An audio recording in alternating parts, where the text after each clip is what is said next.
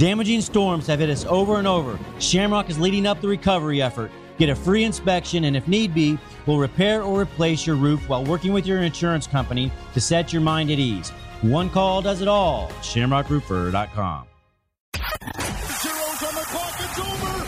It's over. Chiefs fans, this is the Sports Radio 810 WHB postgame show. The Chiefs have won. The Chiefs have won Super Bowl 57. If you want Chiefs, follow the leader. Sports Radio 810 WHB. If they're always like that, I guess play every game at 8:30 a.m. Central Time. Woo! Never a doubt, and we're plenty caffeinated here at the Sports Radio 810 WHB studios. Brought in some special game day morning coffee. Brought plenty of high-octane, caffeinated, definitely not jet-lagged action in Germany as the Kansas City Chiefs are victorious over the Miami Dolphins, live from Frankfurt. And what a game it was. Chiefs 21, Dolphins 14, giving us plenty to talk about, but also, I think, more than anything else, just affirming some things that we already knew about the 2023 Kansas City Chiefs. It's wild. We'll circle back through a bunch of it. I'm Joshua Briscoe. Dylan Michaels on the other side of the glass. He's taking your calls right now, producing the effort. Covell Hudson, cutting audio, producing the show as well. Appreciate you being with us here on what is, good morning, good afternoon. What time is it? 11:38? An absolute Spagster class from Steve Spagnuolo on the defensive side. Another defensive performance by this Chiefs team where, fun fact, 21-14, you subtract 7 points of that scored by the defense, and it's a tie ball game. This was stressful. The Chiefs have some problems. They have some excellent, excellent pieces. But truly, where I stand now is that this is the Chiefs team we thought they were. They are who we thought they were. And here, the fish, the mammal, did not get let off the hook. Especially when you consider that Chris Jones had a 4-point penalty, which we can talk about some. I'm sure we'll talk about less because the Chiefs did still win this game and mercifully didn't lose it by that margin. But with the exception of Chris Jones' 4-point penalty, all of a sudden you're talking about this being a 7 points from the Chiefs defense, 10 points from the Dolphins offense type of game. Now that penalty was still there, so they can own all 14 if you like. Chris Jones is a member of the defense. It's not quite like saying, well, if the Chiefs didn't give the ball to the Broncos in good field position over and over and over again, it still would have. No, truly here, the Chiefs defense is once again the story, even noting one late penalty that I've still only ever seen a pretty mild angle of. I'm not saying it wasn't a dumb penalty or that it wasn't a good call. Just the only thing they showed on the broadcast was from, chest up, and I haven't seen another replay of it yet. But with that one exception, and when I'm glad I couldn't get to the sportsbook apps to bet on Tyreek Hill touchdowns that never came, the Chiefs' defense was exceptional today. Absolutely exceptional. In all phases, from all angles, they did everything you could ask them to do. Raheem Mostert ends up with a much better stat line than the rest of the game indicated because he had good chunk runs there at the end. They did not end up getting cashed in. But especially early on, and really with the exception of that final, the Chiefs' run defense was disciplined. They held the edges.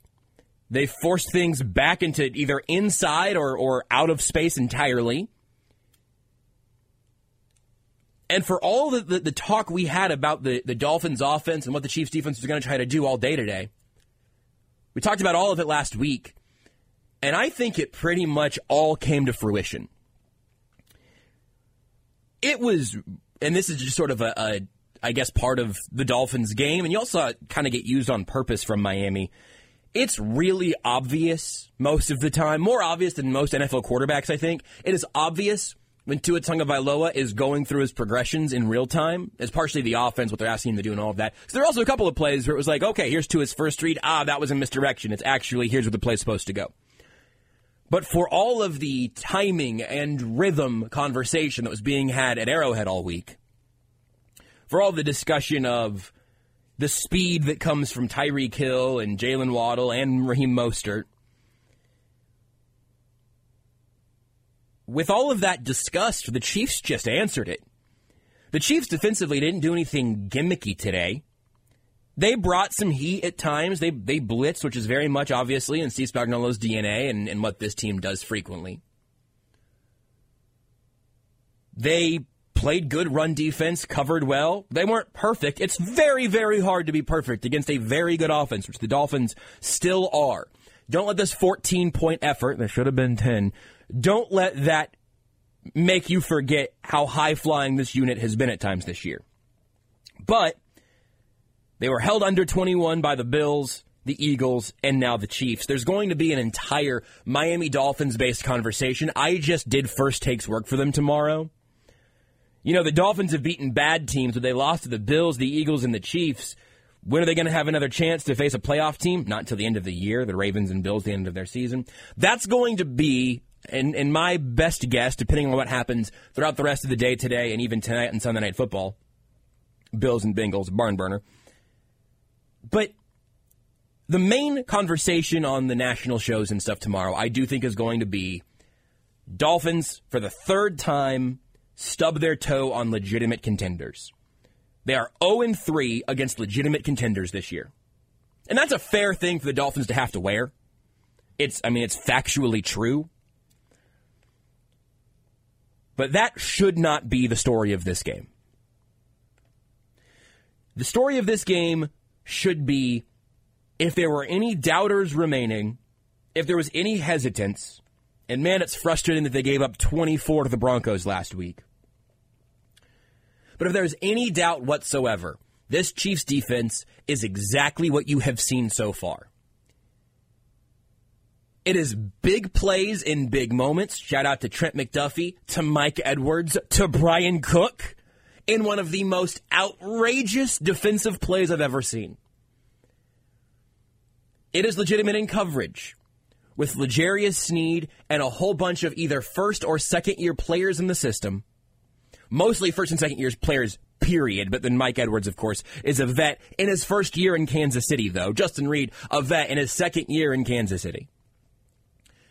For a growing, building group there that is fully firing on all cylinders. A linebacker group today, man, Willie Gay had some huge plays. I told you on Friday that Willie Gay has a way bigger impact on what I expected to happen in this game than most linebackers being in or out of a game would have brought. Another game where Drew Tranquill at the mic, the defense did not skip a beat, even without Nick Bolton. That is a testament to Spags, a testament to Tranquill, a testament to Gay, a testament to that entire defense. A linebacker group without its typical starting mic, which means that Leo Chanel is playing more and Jack Cochran was out there at least a few times. Even with those issues, even with there needing to be a next man up at an important position, and again, Tranquill was overqualified as a backup Mike. He's a backup everything and a starting caliber anything. Really today, the one thing that was quiet for the Chiefs defense was the defensive line. And I think a lot of that is ultimately a testament to how quick everything was happening, where you saw frequently as pass rushers would get close to Tua, you just start seeing arms go up, because you're trying to disrupt the throwing lanes, and that's also helpful. Now, look, I mean, they did get to Tua, and some of the blitzes got there, and the pass rush was useful. It wasn't dominant. I saw lots of people noting that the penalty was maybe the first time they had heard Chris Jones' name all game. That is unfortunate, but fair. I don't know what his actual stat line ended up being, but obviously, technically a sack to end the game, essentially, makes it 3 sacks on the day for Tua. I don't remember if that's them counting one of the times he slid at the line of scrimmage, exactly how all those got figured out. But this is a big play Chiefs defense. It is a consistently excellent Chiefs defense. Again, it's unfortunate that the Lions game in Week 1 went the way that it did. It's unfortunate that they gave up 24 points to the Broncos last week in a game where the offense was completely at fault. And to just sort of give you a dusting of the negativity, 185 yards passing from Patrick Mahomes, not going to do it. 93 yards on the ground total for the entire team, generally not going to do it. It's funny, the Dolphins actually outgained the Chiefs both through the air and on the ground. But on some level, this is what the Chiefs are now. I'm willing to put one more vote of confidence in the offense getting a little bit better at some point this season. I'll tell you exactly why and exactly where, and why the Chiefs can survive to that point. But this is not a Chiefs team that we have seen before. And I do think, I've been at this spot for a little while now. But if you have any doubts or any hesitations at this point, it's time to realize that this is the crew. Isaiah Pacheco today, 16 carries for 66 yards, 4 yards a carry, you'll take it. This defensive performance, including a touchdown of their own, you'll take it. I'm going to come back to that also. But Noah Gray is your leading receiver. Travis Kelce, I believe, just barely got the yardage he needed to pass Tony Gonzalez in a stat that I thought would have been broken in the first quarter and forgotten by the fourth. Rashee Rice has 2 awesome plays and doesn't get targeted outside of those 2 catches, the touchdown and the first down. Kadarius Toney gets to play wide receiver for a snap. I don't have a snap counts yet, but he gets 1 target. It's on that play. He looks great with the ball in his hands. Never targeted again. You get a great Sky Moore moment. You also get one that appears to be some sort of disjointed Sky Moore thing. But this is not an offensive group that you feel confidence in. At least it's not a group that I feel confidence in. It's not one I think you should feel confidence in. The part that matters is that this defense is so good that you can have Patrick Mahomes throwing the ball to the Isle of Misfit Toys. And if you can fall into 14 points and have your defense make a huge play, you're going to win most of those games. Is that going to work against the Bills or the Bengals? I don't know. I'm inclined to say it won't. But I thought I was an optimist taking this game to be 23-21. I thought you give the Dolphins 3 touchdowns, but maybe they have to go for it so they're not kicking field goals. The Chiefs fall into a field goal of their own. There you go. I feel pretty good about the spread there. A low-scoring game, the Chiefs win by 1 possession.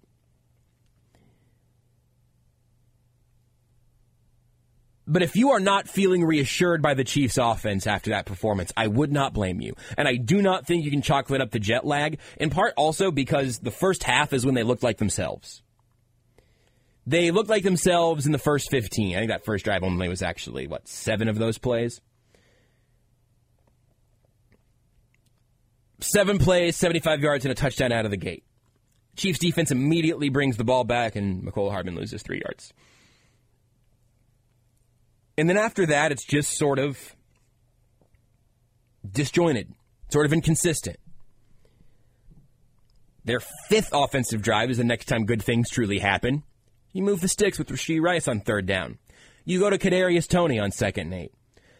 Sky Moore, 23-yard gain on 2nd and 12.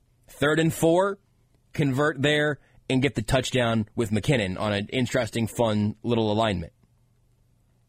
And then right after that, it is the defensive touchdown that I'm still going to talk about more, and then we'll start taking your calls, all of that. But the Chiefs' offense not only didn't look great after that, it didn't even look good after those sequences. The 1st and 5th offensive drives of the game looked like the Chiefs' offense and maybe the optimistic side. The truth is the Chiefs' offense is everything that you saw today. It is Travis Kelce being the complete focal point of a defense to the extent that everyone else gets some decent matchups that they do not take advantage of, and the offense sputters. You get Mahomes holding onto the football too long, getting strip sacked again, a thing that is quietly at this point just a thing that's been happening. There are problems in this offense that still belong there. The crazy thing is that the combination of this defense and Patrick Mahomes might make it not really matter. And it might not matter until January when it matters the most. But in the meantime, the reason that I have a little bit of optimism of the offense continuing to glacially shift into place is because the defense and quarterback are so good that they can keep your head above water in the meantime. It's not saying that this was a well-constructed group of pass catchers. It's not saying that they're going to win the Super Bowl with this exact group. But you saw today why it can work. Because the hottest thing in the NFL this year meets you in Germany, and you hold them to 14 points and take back 7 of your own. When you take the ball from Tyreek Hill, it is scooped up by your first year in the system veteran safety, tossed to your second year safety, who somehow houses it. I'm going to talk about that play. We'll take some calls, and then we'll go on to hear from Andy Reid and Patrick Mahomes from Germany, plus whoever else shows up there. Dylan, I know there's a lot of moving parts. We good to eventually go live to Germany as folks begin showing up. Thumbs down, thumbs up, thumb sideways, finger up, single finger up, which means, I don't know, maybe. We'll bring you what we can as it arrives live or shortly thereafter from Frankfurt. That defensive touchdown was special. A special play for so many reasons. First and foremost, I have talked many, many times on the radio over many, many years that my favorite video game growing up, that is now my favorite video game, maybe again, because I've got it in ways I can play now, despite it not being a modern game on a modern console, is NFL Street. Specifically for me, NFL Street 2. Just the one I played the most, had it on GameCube. I owned multiple physical copies of it. Now I can play it mobily with you can tweet me if you want to know a bit more about that. But that defensive play is the type of NFL Street insane choreography that is such a delight to see a team do in real life. The ball is to Tyreek Hill, the Miami Dolphin who has been at the center of this entire week, the star of this game in Germany, Tyreek Hill against his old team. And the only time a Tyreek Hill target turned into a touchdown is when he catches a short pass. Trent McDuffie, who has made a habit of this type of thing, Trent McDuffie arrives just as Tyreek is securing the football. McDuffie pops it out, and it's late in the half. In real time, it seemed like Mike Edwards, after he scooped it, was looking for a way to advance the ball more. Brian Cook trails him, and Mike Edwards hits the Y button. A pitch to a fellow defensive back. This is even different than what Travis Kelce did offensively and has done offensively a couple of times. This is different. This is a safety to a safety. And Brian Cook just takes it down the sidelines for a play that would have been worth so many style points that you would have had a game breaker, no problem. And that's what it was. An absolute game breaker. It's a delight to see this version of the Chiefs defense. It is frustrating, concerning, still work to be done on the offensive side. But the Chiefs went to Germany. No jet lag, at least to be found out of the gate. I don't know how sleeping better would have impacted the second half of the game. I don't think we can talk about jet lag when you come out as hot as the Chiefs did there. They get a huge, huge, huge win in the AFC, where now I think I saw the Dolphins are the 3 or maybe 4 seed. Obviously, there's a lot of football to be played today. But the difference in the chase for the 1 seed in the AFC, This was an enormous game for that. The Dolphins are going to have to take some of those fraudulent accusations, which I think is also unfair. I really think the story of this game is that the Chiefs' defense is completely legitimate and completely deserving of being feared. Dylan, tell me again real quick, we have not seen anybody show up anywhere near the podium down there. I think we probably take a quick timeout. Everyone who's on the line right now, if you're on hold on the phones, we're going to get to you, I think, as soon as we come back next segment. A few extra moving parts, not just because it's a little bit early as noon approaches here on Sports Radio 810 WHB Kansas City, but because this game happened in Germany. So getting the audio back will be one thing. Taking your calls will be another. Let's go ahead and take a quick timeout. We'll come back, chat with the phone callers, and plus, if you want to watch the show, you can also sound off in the comments across the Sports Radio 810 WHB video feeds. I always forget to mention that nowadays, but you can watch on the Sports Radio 810 Twitch, Facebook, YouTube, and Twitter. Any of those places, you got live video. You can see my smiling face, see Dylan's smiling face, see Covell's smiling face as we're all here enjoying a Chiefs victory way across the pond and way too close for comfort in the fourth quarter. Chiefs 21, Dolphins 14. More postgame breakdown next.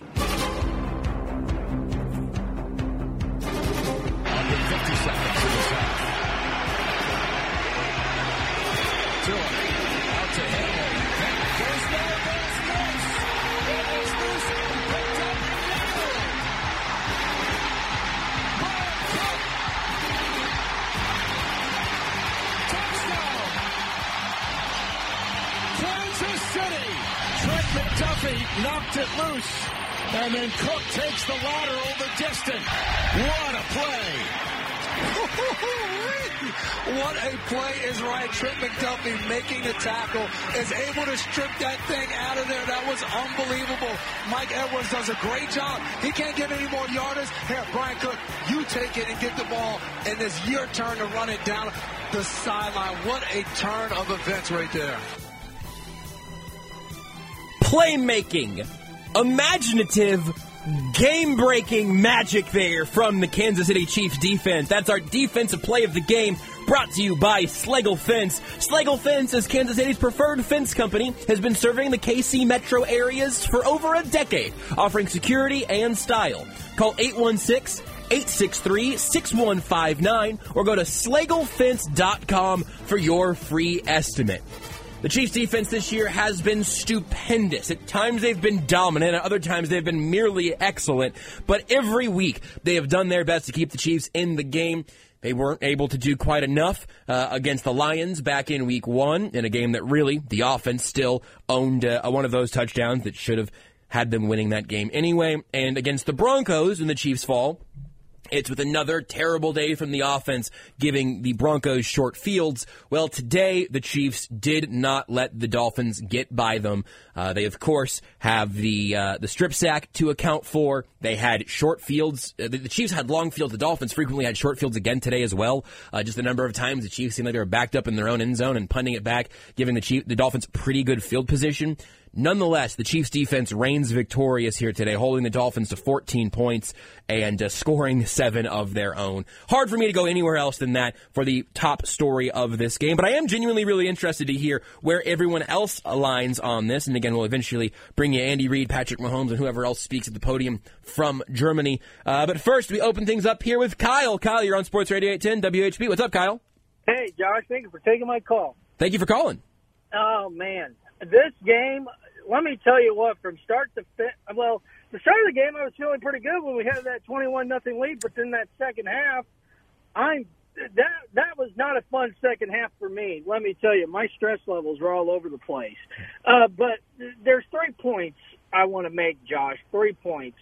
My first point is this, and I'm going to get to it. When there was 2 minutes left in the game, I think there was 2 minutes left. It might have been 2 minutes, or it might have been 3. I don't know. But it was that 3rd and 1 play. I don't know why you don't run it up the middle on that one play. I'm talking about the play where where it was that pass play where we had a chance to take time off the clock. The Chiefs' last full offensive possession, right? Yes. Yeah, it was about 2.5 minutes. It wasn't quite to the warning yet, but it was very close. Oh, okay. That's what I thought. Yeah. So I don't know why you don't run the ball up with Pacheco, because he was running the ball. He was averaging, I don't have the stats in front of me, but it looked like he was averaging 5 or 6 yards a carry. I don't know why the Chiefs, I don't know why Andy Reid drives me nuts, Josh. I mean, he's a great coach, but sometimes he drives me nuts. You don't need to get cute on that. Just run it up the middle, and if they stop it, they stop it. But I would have ran it with Pacheco because he was running the ball good. That's my first point. Second point is the defense, like you said. I'm going to tell you this right now, Josh. I don't think it's our offense that's going to get us to the Super Bowl this year. I think it will be our defense if we go. But it's going to be our defense that are going to carry. I think that's going to carry this team. That's going to be but my third point is it looked like the wide receivers played better in the first half. They were getting open. Kadarius Toney made a crucial catch, and Sky Moore made a good catch on the last offensive touchdown of the game on that drive. But it looked like Moore and Toney were getting involved. I'm not saying they're going to be stars or anything, sure. But those were key moments that they needed to make a play, and they made them right there. So I was glad to see that. And then I guess my last point is in the second half. I don't know what happened from the first half to the second half, but it looked like guys were not getting open. I mean, MVS got open on that one. I can't remember the time or play, but I do remember there was a play where MVS got wide open, but they just rushed Mahomes, and Mahomes had to throw the ball away. But it looks like, this is going to be a problem all year. Kelsey is going to get double-teamed, triple-teamed, and he wasn't involved much at all in the game. He only had 3 receptions for 12 yards or something like that. I don't know, Josh. It just seems like it's the way this year's going to be. I guess if they're going to take Kelsey out of the game, if they're going to take Kelsey out of the play, then I don't know who else you throw to besides Rice. Yeah. But it looked like from the first half to the second half, nobody was getting open. Sorry to take that long, but you're all right, man. I agree with you across the board, and I appreciate you calling as always, Kyle. I'm with you on, hey, run the ball on 3rd and 1. Put Isaiah Pacheco in the game, or at least have him in the game so the defense thinks, maybe there's a chance that absolute bowling ball covered in butcher knives will just run at us, as opposed to having Jerick McKinnon out there. I think the idea on 3rd and 1 was try to get it to Travis Kelce. The problem is, did you expect Travis Kelce to be uncovered? I certainly didn't. So, I don't understand why there ends up being such a, for lack of a better term, hitch in the motions on 3rd and short and 4th and short. It seems very unnecessary to me, and I'm with you on that. It's very confusing, and I don't love it. Beyond that, defense is excellent. I agree. This is going to end up being the thing that at least has given the Chiefs time to develop offensively. We'll see if that next step ever actually shows. I don't know if the receivers were better in the first half or not. The thing that's frustrating and a little bit disorienting is that it felt like the Chiefs receivers were having the start that we wanted to see from them. Like you said, Kyle, that a bunch of these guys were getting involved early on, and then Mahomes just never went back to almost any of them. Again, Kadarius Toney had a great catch and a great play, never targeted again. Rashee Rice, a touchdown and a first down, never targeted again. Sky Moore, that 23-yarder, a great play, one other catch and 2 targets in addition to that. So 2 catches on 3 targets for Sky Moore.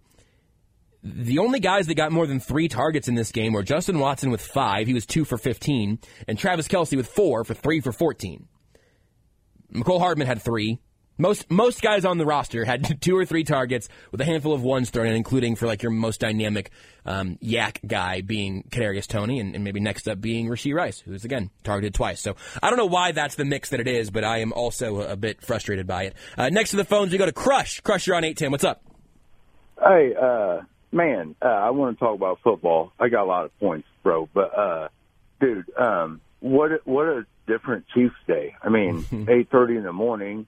They're on the other side of the planet. Yep. By the way, hey, these guys didn't sign up for this, man. They're not military. I think people need to rethink this or whatever. But I thought it was awesome that they did the national anthem right there on the field. And once they started playing the national anthem, I looked over at Buddy and I'm like, dude, they're going to do it at the end. Sure enough, jeez, right? Which brings me to my next point. We come out with energy, like big time. Like you saw it, like we come out with way more energy than they did. And the talk was that they showed up early and that we got there Friday and we showed up with energy. And it's clear who was more physical than these two football teams. That's clear. And McDuffie, the one I'm going to say one name, hats off, right? McDuffie. McDuffie, I'm not going to say all pro, but Pro Bowl.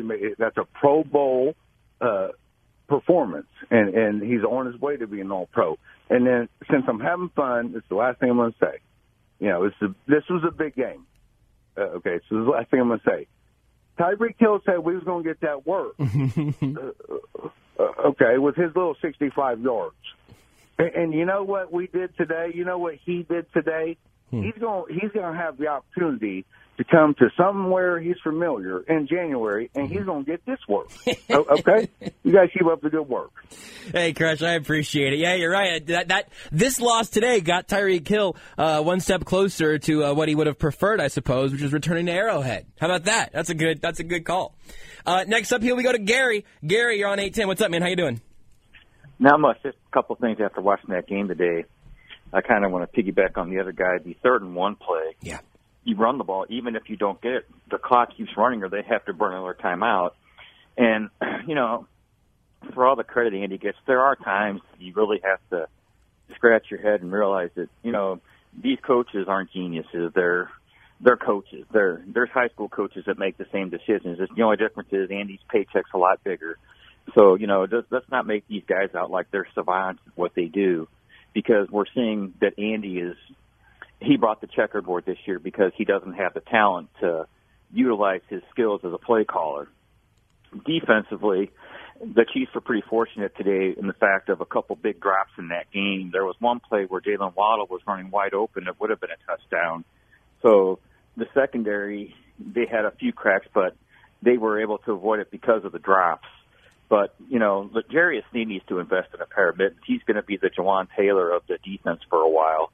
It's just getting ridiculous every week. If he would have if Spagnuolo would have just played press coverage that whole game, those holds wouldn't have been there because they would have been up there pumped, just knocking them off the routes, which would have helped a lot. And then Chris Jones, 3rd down, 2nd year in a row, a stupid penalty. Just walk back to your huddle. That's all you have to do. That's selfish on his part. That was just selfish on the part of Chris Jones doing that. And the next play, they run right between the defensive tackles and pick up a big gainer on that one, which turned into a touchdown. At what point do you have to really wonder if Andy needs to start coming down? And there's one thing I want you to find out. There's 2 questions. One, after the drop by MVS and after the drop by Sky Moore last week, looking back at the last draft, why don't we ask Andy, would George Pickens have had those balls? That's what they need to do every week if there's a big drop. Would George Pickens have had that ball? Because, remember, they traded down so they could get Sky Moore and avoided George Pickens, the big play receiver, which is sorely lacking in this offense and who would be very cheap for the next few years. But they didn't do that. But that's the question needs to start being asked every week if there's a big drop. Would George Pickens have had that? Just because Andy needs to take his hands off the personnel side. He can't handle it. I mean, and somebody brought this up in another thing, these are John Dorsey's guys that are the big playmakers on this football team. If you look at the big playmakers on offense, those are John Dorsey guys. They're not Brett Beach guys. Brett Beach needs to tell Andy, step back, let me do this. But that's the only reason Beach got this job was because he's Andy's buddy. And then another question. There was a mention I listened to the radio broadcast, that there was some shouting going on the Chiefs sideline after the drop by MVS. I don't know who the players were that were involved, but they said it got pretty heated. If you could find out about that or if there was any truth to that, I'll hang up and listen. Great show. Hey, I appreciate it. Gary from Spartanburg here on the 810 postgame show with us. Appreciate it, Gary. To your last question, I don't know. I didn't see any of that, but Dylan had mentioned at one point that There was a mention on the broadcast on the TV that Nagy and Mahomes were shouting, but I don't know. I don't think it was at each other, to my understanding. I'm not sure. I'm guessing that may have come up with Andy Reid, or we'll try to drill in on that as we go, because I'm not sure about that. Chris Jones' penalty is inexcusable. Not running the ball in 3rd and 1 is still bizarre to me. I've got you on both of those. The actual roster construction and some of the things that the Chiefs continue to value that hasn't worked into place. I don't know if you want to blame Veach for that or Reed for that or whoever, but there is certainly a fair question to ask about the type of players they draft. And also, I mean, look, if you want to, they traded back, and I feel like I've got a pretty good handle on what exactly happened with the George Pickens thing, and I find it silly from the Chiefs' perspective, because, yes, this offense could very much use a George Pickens, and instead they got Sky Moore and traded back and also got Darian Kennard with that pick, who's currently on the practice squad, so I don't think that's doing much for me. But it's also, to really beat a dead horse, if you take T. Higgins instead of a running back for no reason, you have him for an extra year than the Bengals do, because it would have been a first-round pick instead of an early second-round pick. And that could have been a receiver that you built around for a while, so you didn't have to get desperate and gadgety with a whole bunch of receivers in a row, which is also trading a third-rounder for Kadarius Toney. A skill addition that I still kind of like. He just got one actual target today. One target, period. There wasn't even like a gadgety one for him. So I don't know. I do think there is an interesting conversation to be had about the types of receivers that Chiefs keep investing in and what it is that just makes T. Higgins and Michael Pittman in 2020, or Pickens here. Oh, Mike Edwards at the podium. So we're going to go live to Germany here on Sports Radio 810 to hear from Mike Edwards.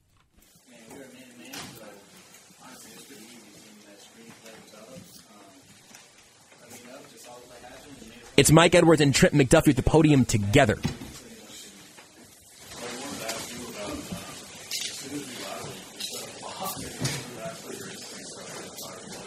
Yeah, so once I got it, I felt Tyreek on my ankle, so I was about to get tackled, and I was like, nah, we gotta get this home. We gotta do something else.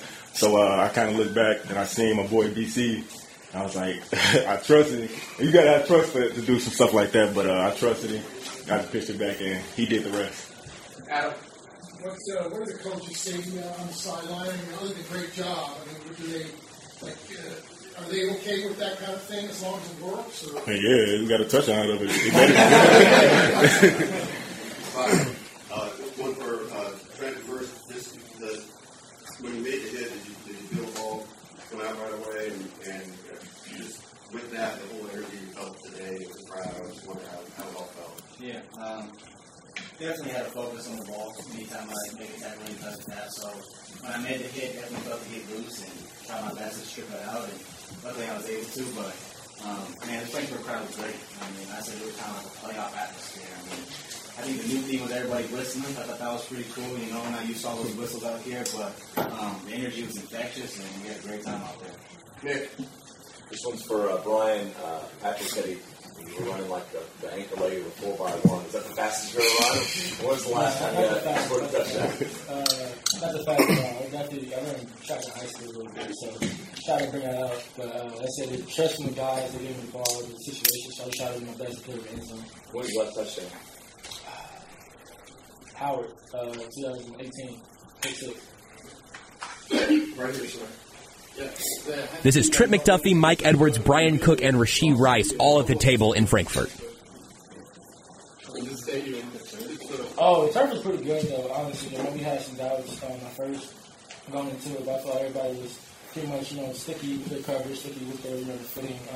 So it wasn't that bad. Honestly, last year we played at Arizona Super Bowl. We had some difficulties with that, but I would definitely say from my experience that we definitely better than that year. So when I point on, I feel like the turf is pretty good, but the grass is pretty good.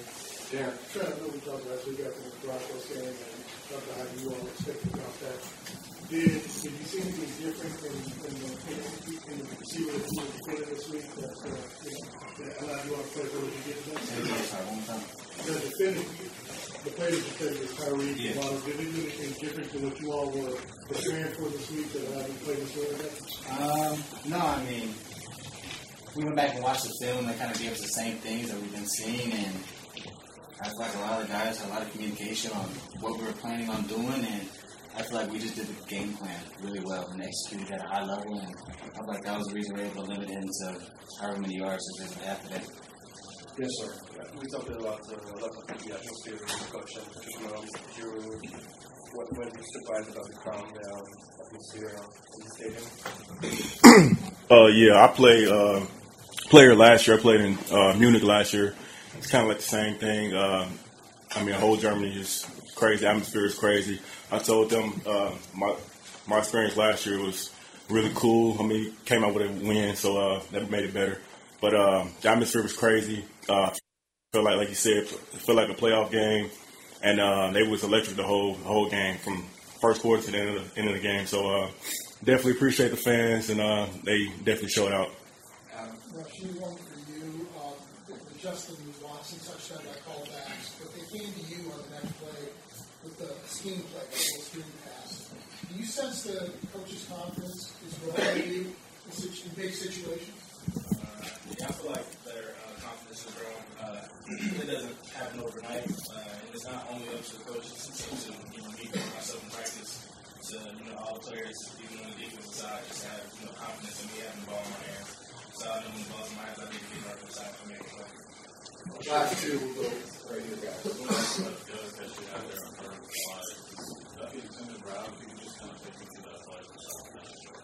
Yeah, that play is, that's not necessarily the intended route, but I have an option to sit it down, go inside or go outside. I kind of took a wide step to basically let the defense, declare, so I could know if it was man or zone defense. And when I realized that it was man defense, I just kind of raced to the sideline, knowing that Pat would get the ball to me.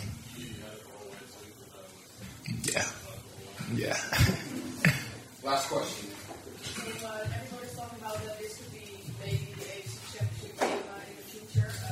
Dolphins lost to kind of all big teams and then won all to the smaller teams. What do you guys think are the chances we will meet again in the AFC Championship game? We're ready for any opponent. We know they're a good team. Like this game was battling for the first seed in the AFC. So we know they're a good team. They'd be a playoff team. We might see them in the playoffs. We might see them before the AFC Championship. Might see them in the AFC Championship. But either way it goes, we'll be ready for them again. We know they'd be, coming even harder coming off this loss. So we're ready for whoever. All right. Thank you. All right, there is a combination of Mike Edwards, Brian Cook, Trent McDuffie, and Rashee Rice live from Frankfurt, Germany, here on Sports Radio 810 WHB. It's our Locker Room Report presented by Twin Peaks. The Chiefs Locker Room Report is brought to you by Twin Peaks. No one does football like Twin Peaks. Whatever your preference, they have everything from tequila cocktails and an extensive bourbon category to top shelf spirits and cocktails served over ice balls. Local craft beers and handcrafted whiskey cocktails round out an adventurous drink menu, second to none. And don't forget about their 29-degree man-sized drafts at Twin Peaks.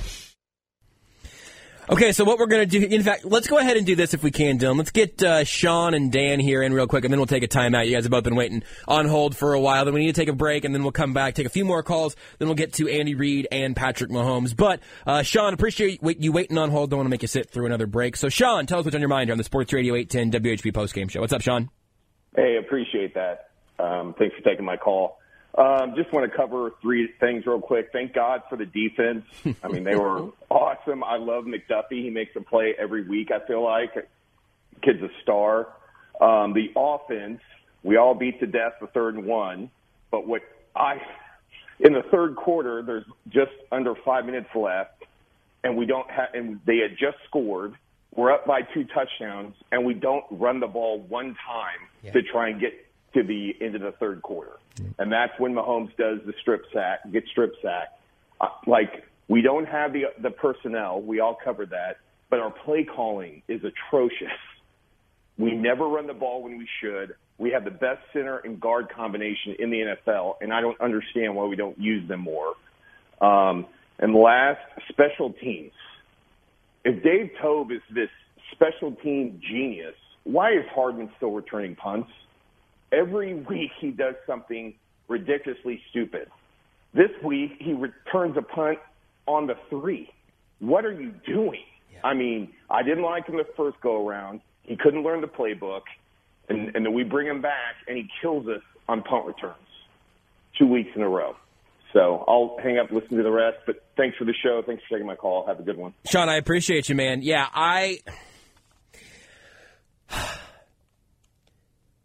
they traded for McCole Hardman. And whatever the compensatory pick ends up being, they lost a compensatory pick, at least formula edition, and their little pick swap, so they could send Washington back to the practice squad and remove the most reliable punt returner they'd had in the last few years. If Hardman had a role on offense, I'd get it. If he had better days on special teams, maybe I'd get it. I don't know what the plan exactly is with McCole Hardman.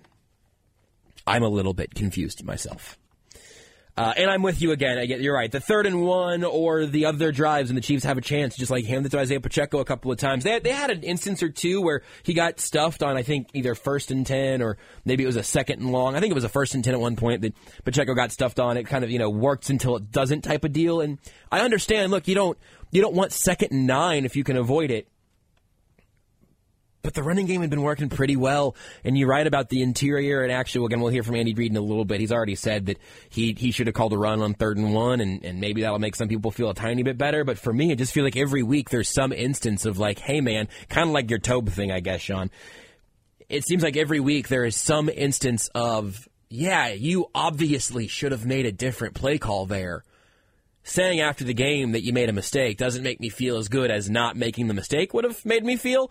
But, that's a little bit of the Andy Reid experience where you get 9 out of 10 is Hall of Fame offensive genius. And then on the 10th play, it's like your little brother got the Madden remote. It's really weird. It's confusing. It's frustrating. And if the offense was still good in spite of that, it wouldn't really be a topic of conversation. Andy Reid needs to run the ball more, kind of went away when Patrick Mahomes was having his most high-flying seasons, when the wide receivers were completely excellent. Right now, it's something in the middle, and I don't fully understand why it's happening that way, and I also don't fully care for it. Last call for the segment here. Let's go to Dan. Dan, appreciate you waiting on hold, my friend. What's going on? Hey, Joshua, how you doing? I got through last week, but every time every time the bell answered the phone kept hanging up. I'm glad I got through this week. It was a great performance by the Chiefs. The offense did just enough to win. And how about Trent Duffy strict second? Strips fumbling Tyreek Hill, and then Brian Cook right behind him said, "Hey, Trent's not behind you. Just give it to Cook." And he was all the way gone to the end zone. And Dave Tobin's got to just talk to Hardman. Stop feeling punts him and just take the ball at the 20-yard line. That's all we need to work on. It's just special teams, and offense will get there. Joshua just needs separation. Still a little bit iffy, but I like the first drive. Pretty good, Then the second, third drive is kind of off and on, but it'll come together. Andy's going to have to run the ball more. Take care of yourself, Joshua. Let's take care of the Eagles. Dan, I appreciate you. Enjoy the bye week, and then yes, it'll be Eagles time, which will be a lot of fun as well. The other thing that I don't know if we can talk to Matt Derrick about this. I think he tweeted about it after the game. I don't know what Dave Tobe wants McCole Hardman to do there, which I know sounds crazy because it seems pretty obvious. But last week, Dave Tobe said, that whole put your heels on the 10 and let it go over your head is sort of outdated thinking because punters are so good now that you can't have a ball land on the 5 and bounce back or whatever, die on the 3. But Andy Reid said, I think it was on Monday last week, where he was like, you just kind of want to put your heels on the 10 and let the ball go over your head. And then on Thursday, Dave Tobe said that was sort of an outdated line of thinking. So I don't know if Andy Reid and Dave Tobe are on the same page. I don't know if Dave Tobe and McCole Hardman are on the same page. I don't know. It certainly isn't as disastrous as the Sky Moore punt return experience was, obviously. That was a nightmare. That was an absolute horror movie. I just don't know who wants what right now in the Chiefs special teams, which is not what you want to be saying at the halfway point of your season when you have a future Hall of Fame head coach and one of the most decorated longtime special teams coordinators in the sport. I don't think you want all three of those guys to be on different pages in terms of who's returning what. Not ideal at all. What is ideal, though, is that we're having a good time here, and it's only 12:30 on a Sports Radio 810 WHB post-game show. The noon games have kicked off. We'll have more action for you over on ESPN Kansas City with the football. Football this late afternoon here on 810 is sporting. We'll get another crack at St. Louis City and get a chance to send them packing in two. So a lot of football and football to be played, a lot more of the American football that was played in Germany on a soccer pitch. It's a funny sport and a funny way of doing things. A lot more to talk about from Chiefs Dolphins. We'll take a timeout, come back, finish taking calls, hear from Andy Reid, Patrick Mahomes, chat with Matt Derrick, and keep breaking down the Chiefs' victory. 21-14, as unconventional as you'd expect for a game played in Frankfurt, Germany. Calling it 3rd and 3 officially. Mahomes with the edges rushing around and finds McKinnon. Flag is down, but it's in the secondary. And it's going to be on Miami. In a day that didn't have a ton of offensive magic, that is our Magic Mahomes moment of the game, brought to you by Champion Heating and Cooling. Keep your family warm this winter with their Champion Premium Furnace. Find your local Champion dealer at championhomecomfort.com. And don't forget to ask about their free 10-year parts and labor warranty, always leading, never compromising, championhomecomfort.com. That play was a little bit of play design, a little bit of Mahomes' execution, a little bit of Travis Kelce taking a lot of attention, and Jerick McKinnon going the other way. Some of the Chiefs' play calling stuff still works. It just seems like it's getting harder and harder to come by. But they did just enough offensively today with a lot of help from the defense, including those spectacular 7 points of their own. And the Chiefs are victorious. They enter their bye week and a long flight back from Germany victorious. Things are fine, but they're not perfect, even by sort of like NFL nobody's ever perfect standards. The Chiefs still have some questions. I am very, very glad that they're going into their bye week at the top spot in the AFC with a chance to self-scout and adjust and change some things offensively while still being in that elevated spot where Andy Reid's teams typically get better as the year goes on. They can still get a lot better, but they're going to get a lot better being 7-2 instead of being 6-3. They obviously should be 8-1 because that Broncos game was incredibly frustrating.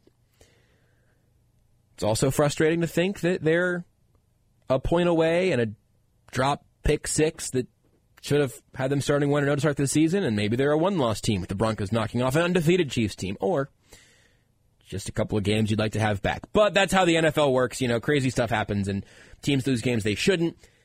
It's why it's always kind of that moving target for me of, hey, credit to this victory. The win keeps your head above water, but there's still a lot of work to be done. I think the Chiefs know that, and we'll hear from Andy Reid in just a minute as well. But I want to get through all the calls that are currently on the line. So if you're on the whole online right now, we'll try to keep it relatively quick, keep it moving, get everybody in this segment, and then we'll come back and hear from Andy Reid, and then shortly thereafter, Patrick Mahomes. Waiting the longest so far is JC. JC, appreciate you waiting, sir. What's going on?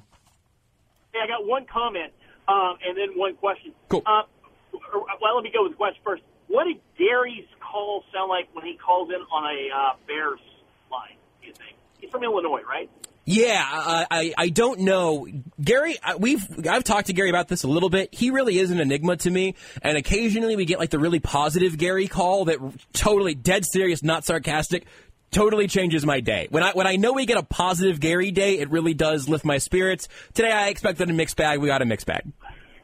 Yeah, it's just amazing to me, his tenacity for continually pointing out the negative. Anyway, you have to respect it. I do. I really do. It kind of dumbfounds me. My point is, I believe that this was the Brett Beach validation game because what this game showed was that no receiver in the NFL is worth what half of one of the top 10 quarterbacks is worth. Because they can be taken away. It's not worth the money. Brett Beach just showed his brilliance by trading Tyreek Hill, and the guys that he got and what they did on defense are showing why the Chiefs can win in a different way now. That's all I got. JC, I really like that. Dylan, you go and bring your take in, Dylan. I think I might end up siding with JC on this. I kind of like this take, but I'm just going to say what you said. I'm going to say what you said, Dylan. I'm going to put you on blast. This is a respectful place where JC is respecting Gary's hustle. I'm respecting JC's hustle. But you said in my headphones there, let's relax. Can I confirm that he said it's okay that we traded away Tyreek Hill because of what we have, because of the game that Tyreek just had? More or less, game? Yeah. Okay. Yeah, so sure. Yes. This is as a proof of concept that this is a game where no number one wide receiver is worth the financial and draft capital value that the Chiefs got in return, and that Veach gets to take a little victory lap on. Okay, now this. Hearing that, I will absolutely agree with that. So, what did you want to relax on? I want a hair trigger on the relax. To which aspect? What got you so hot and bothered? Just kind of lumping the entire Tyreek season into one game, basically saying that it's not worth it to have a number one wide receiver when you see all the quarterbacks in the league seeming to take a massive leap up when we do have a number one receiver, let alone two on the offense, and we've seen our entire season, including the second half, that we didn't score. I think that's also fair. I'm taking that to be that this is and it's funny because even as Gary said earlier, I love how meta this show gets at times like this. It really makes me happy. It's why I take like notes of what every caller says so I can kind of track who said what and the flow of it all. And sometimes it comes up like this, and I think it's fun. Get a few more characters, and God knows you hear me enough. I think it is fair to say that Brett Veach has not drafted offensive playmakers at the clip that he should have to this point. And I think it's fair to say Brett Veach should get to kick his feet up and get one of the reclining seats on the way back from Germany today, because what they got in return for Tyreek Hill outplayed Tyreek Hill today. That little scale, I believe that. I'm with JC Absolutely on that one. Fair point, and I will be with JC on that as well. And it's funny because, and you can't make it Karlaftis and McDuffie, and it's all somebody. I think it might have been my guy Zach Eisen on Twitter who did like the full layout of the final give and take of the Hill trade, what the Chiefs got in return. They also gave up picks to move up in other circumstances, so it was Tyreek plus a bunch of picks for the return there. It's a good, again, I think that was from Zach. It's a really cool exercise to see it laid out that way. If Sky Moore was a reliable number 3 receiver, I think you'd be able to say the Chiefs won the trade with like pretty solid agreement. Yes. If he was a above average number 2 receiver, Chiefs won the trade. Right now, I think about it again. I do. It's a trade where absolutely both sides are happy with it. Neither side would hit the undo button, which is rare in the NFL, but I think that's absolutely the case. Tyreek has helped reform that Dolphins team, and the trade and the money that they freed up has reformed the Chiefs defense. The Dolphins have a top 5 offense. The Chiefs have a top 5 defense. And I do think it's harder if you have Patrick Mahomes, in theory, it's harder to build a top 5 defense than it is to find another top 10 receiver. Not that Tyreek is like barely on the bubble, but I'm just kind of expanding it a little bit. Because if you give Patrick Mahomes a top 10, top 15 receiver, theoretically, he elevates that guy, he elevates the guys around him. But also, Aaron Rodgers was at his best with Devontae Adams, right? I mean, there's Tom Brady with Randy Moss. And if Sky Moore was Julian Edelman, and this was one of those years, if he was Wes Welker, then maybe your math starts to even out some. But I think it's an interesting way of looking at it from JC's angle of, again, I think representing it fairly, of saying no receiver is worth everything that the Chiefs got in return by trading Tyreek Hill away today. And he had a fine day, but not a game-breaking one, while Trent McDuffie, I'm going to say something like way over my skis and then just acknowledge it. Trent McDuffie might have been the best football player on the field today. He had a touchdown go over his head, and so like that takes just a little bit of air out of my sails. But Trent McDuffie is on that track. He is a CB1, like a 1-1. He is everything you could ask from that position. And he and Snead both had their hands full with a great duo and then even some depth behind them today. So I think this can be validating for that trade. And also, I would like the Chiefs to give Patrick Mahomes a real number 1 wide receiver. And if that's Rashee Rice late this season, next year, God, I got to take the rest of these calls. We kind of break again. I'm sorry. The Chiefs offense gets, I'm still fired up about it. If the Chiefs offense coming out of this bye says, all right, We're changing some things, some personnel groupings, some hierarchies. Our number one wide receiver is Rashee Rice. We're going to treat him that way. Kadarius Toney is playing wide receiver again. We're going to treat him that way. And then MVS or Justin Watson can be on the field.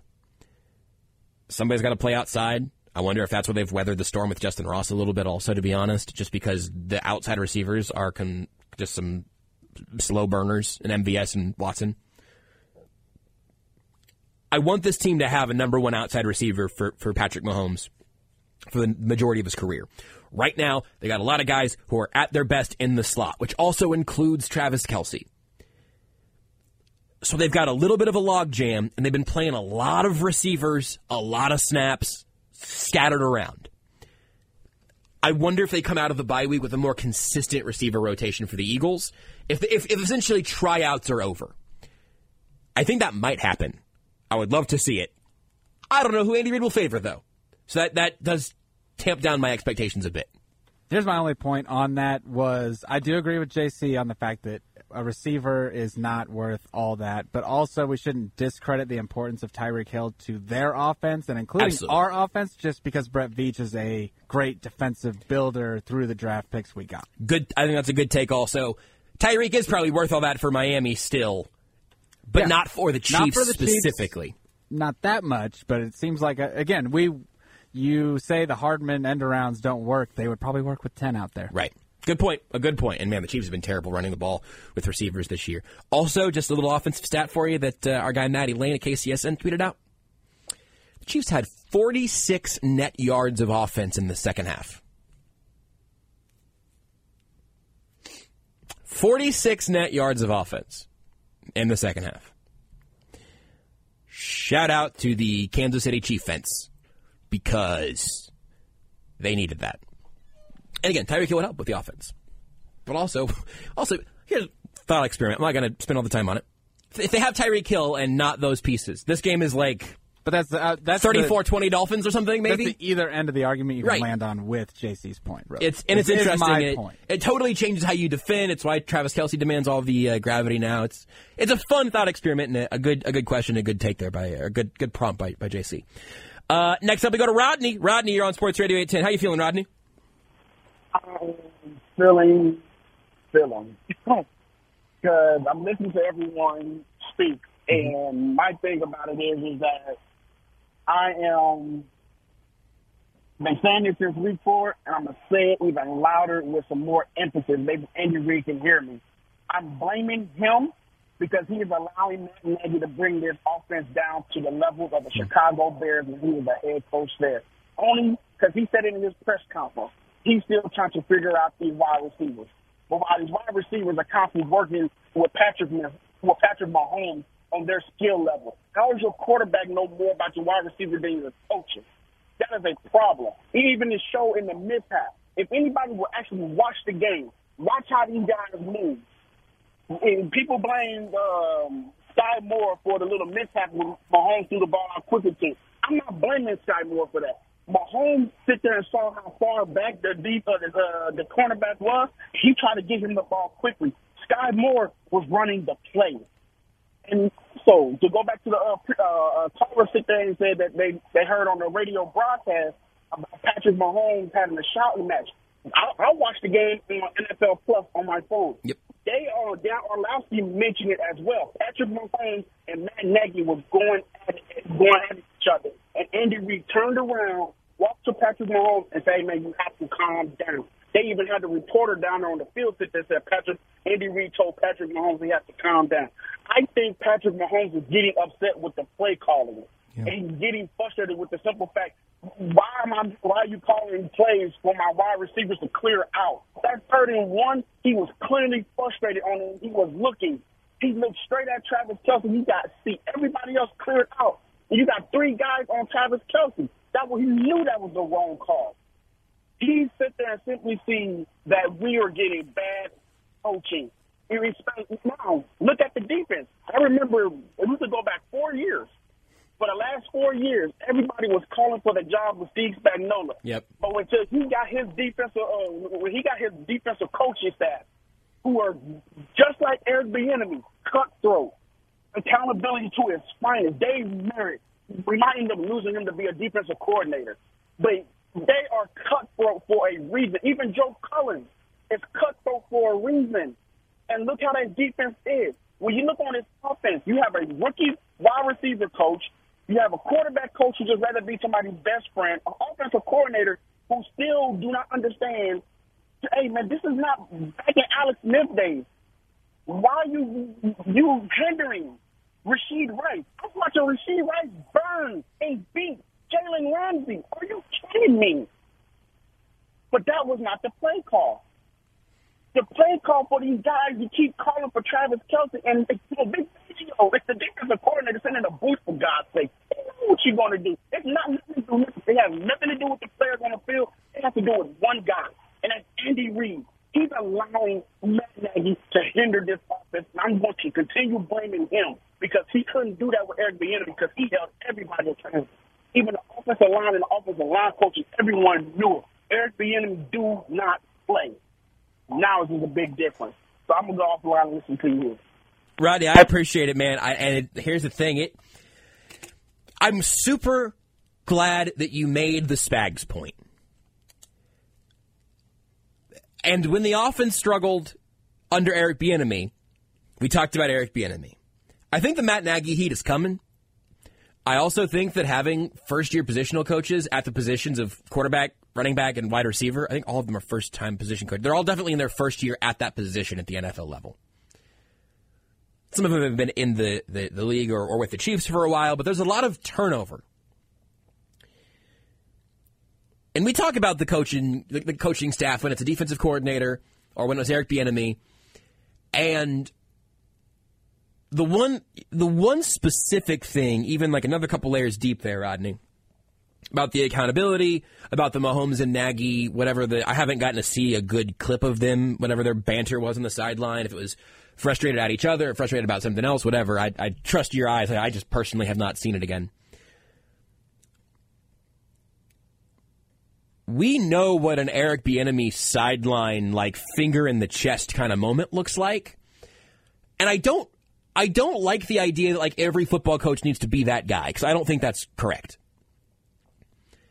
But I also don't know if every coach can be soft-spoken, super level-headed, turned up to a 4 out of 10 on the volume knob.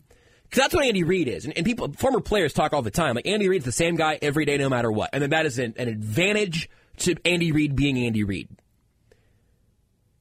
But, again to your point, Rodney, I think Spag seems pretty level-headed. But you got a bunch of positional coaches that can rev on their guys. If it's a defensive line coach in Joe Cullen, who everyone has total respect in, who's done it at a high level, who's been a defensive coordinator, who's done a lot of football, a lot of different places. If it is Dave Merritt, or really that entire coaching staff has some vibrato.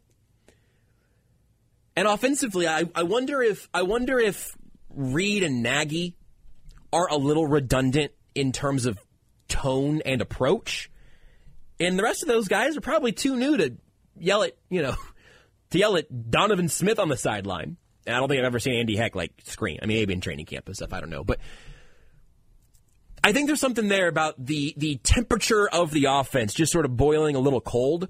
And if Mahomes needs to be the grumpy old man that starts being the one who does that, maybe that's a good thing. I don't know. Maybe that's something that changes out of the bye week.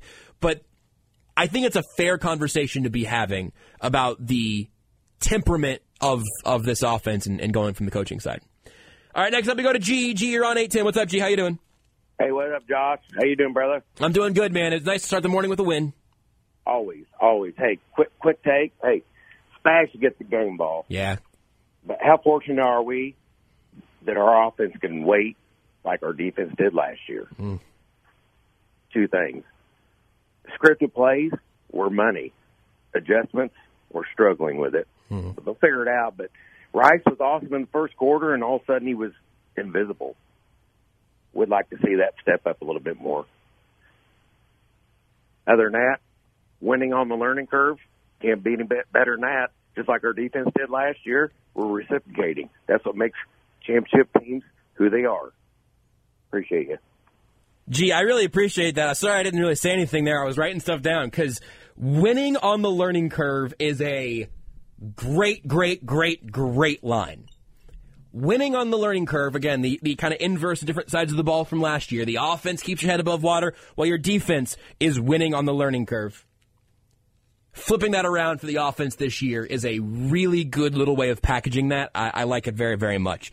And also a smart note, I think, the opening script was fantastic. Is there an adjustment problem in real time? And if so, again, where does that come from the coaching perspective? That's a good question. I would love to have the answer. We won't hear from Chiefs coordinators this week. As they go into the bye week, they'll be dark this week, but that will be a very interesting thing to keep an eye on. Last call for now. Here we go to Tom. Tom, you're on 810. What's up? How you doing? Hey, thanks. I'd like to give you some quick one-liners, about 4 or 5. Deal. I agree with Rodney, Bieniemy versus Nagy. Brett Veach is great, but I tried calling the Chiefs office and begging them to get DeAndre Hopkins, probable future Hall of Famer, would have really helped the receiving core. Andy has been 3-point Andy, like last week, kicking a field goal, 4th and 2 or 4th and 3 on the 4-yard line, and we've had 3rd and 2. And they always pass, include here 3rd and 1. That was a terrible call. And one more, get Chris Jones some psychiatric help or trade him. He lost the Indy Colt game last year for us, and here somebody must have said something nasty to him, and he has to push him after we've stopped them, and they're going to try a 45-yard field goal. That was horrible. So there's a lot of things that they need to change on this week long, and I agree with a lot of these things, but we missed a great chance in not getting Hopkins. Thanks. Hey, Tom, I appreciate it. Look, I mean, Hopkins was a storyline in the preseason, off-season. You could just sign him instead of having to trade for him. They let that go. I'm sure they called the Titans. I don't know what the cost would have been, but I certainly understand. Yeah, this offense would look a lot better with a future Hall of Fame receiver, like you said. It's an inexcusable penalty by Chris Jones. I'm very interested to see the zoomed out shot of it. I'm very interested to hear from Chris Jones if he says what happened leading up to that. But yeah, you simply cannot have that in a huge moment. A veteran team leader has to know better. There's nothing else I can say there because there's really no excuse for it unless we end up finding out that it was somehow horribly maimed by the referees. But you can't put your team, yourself, in that spot for anything less than, a dude trying to give you a cup check, and then you return. The replays can maybe vindicate you a little bit. You can't even be the second guy to push someone. I mean, that's just all very well known in the NFL and sports altogether. It's inexcusable. I can't talk around that one. But I can talk around what Andy Reid said post-game. We will take a timeout here on the Sports Radio 810 WHB post-game show here on Sports Radio 810 WHB Kansas City. Joshua Briscoe, Dylan Michaels, and Covell Hudson bringing you the action here today after the Chiefs brought the action. 21-14. It was a weird game on the road in Germany. Home road. Yeah, it was in Frankfurt. It wasn't at Arrowhead, but the result didn't change with that. A touchdown victory and another excellent day from the defense. Another day of wondering what went wrong offensively. We'll hear from Andy Reid on the other side of the break here on Sports Radio 810 WHB.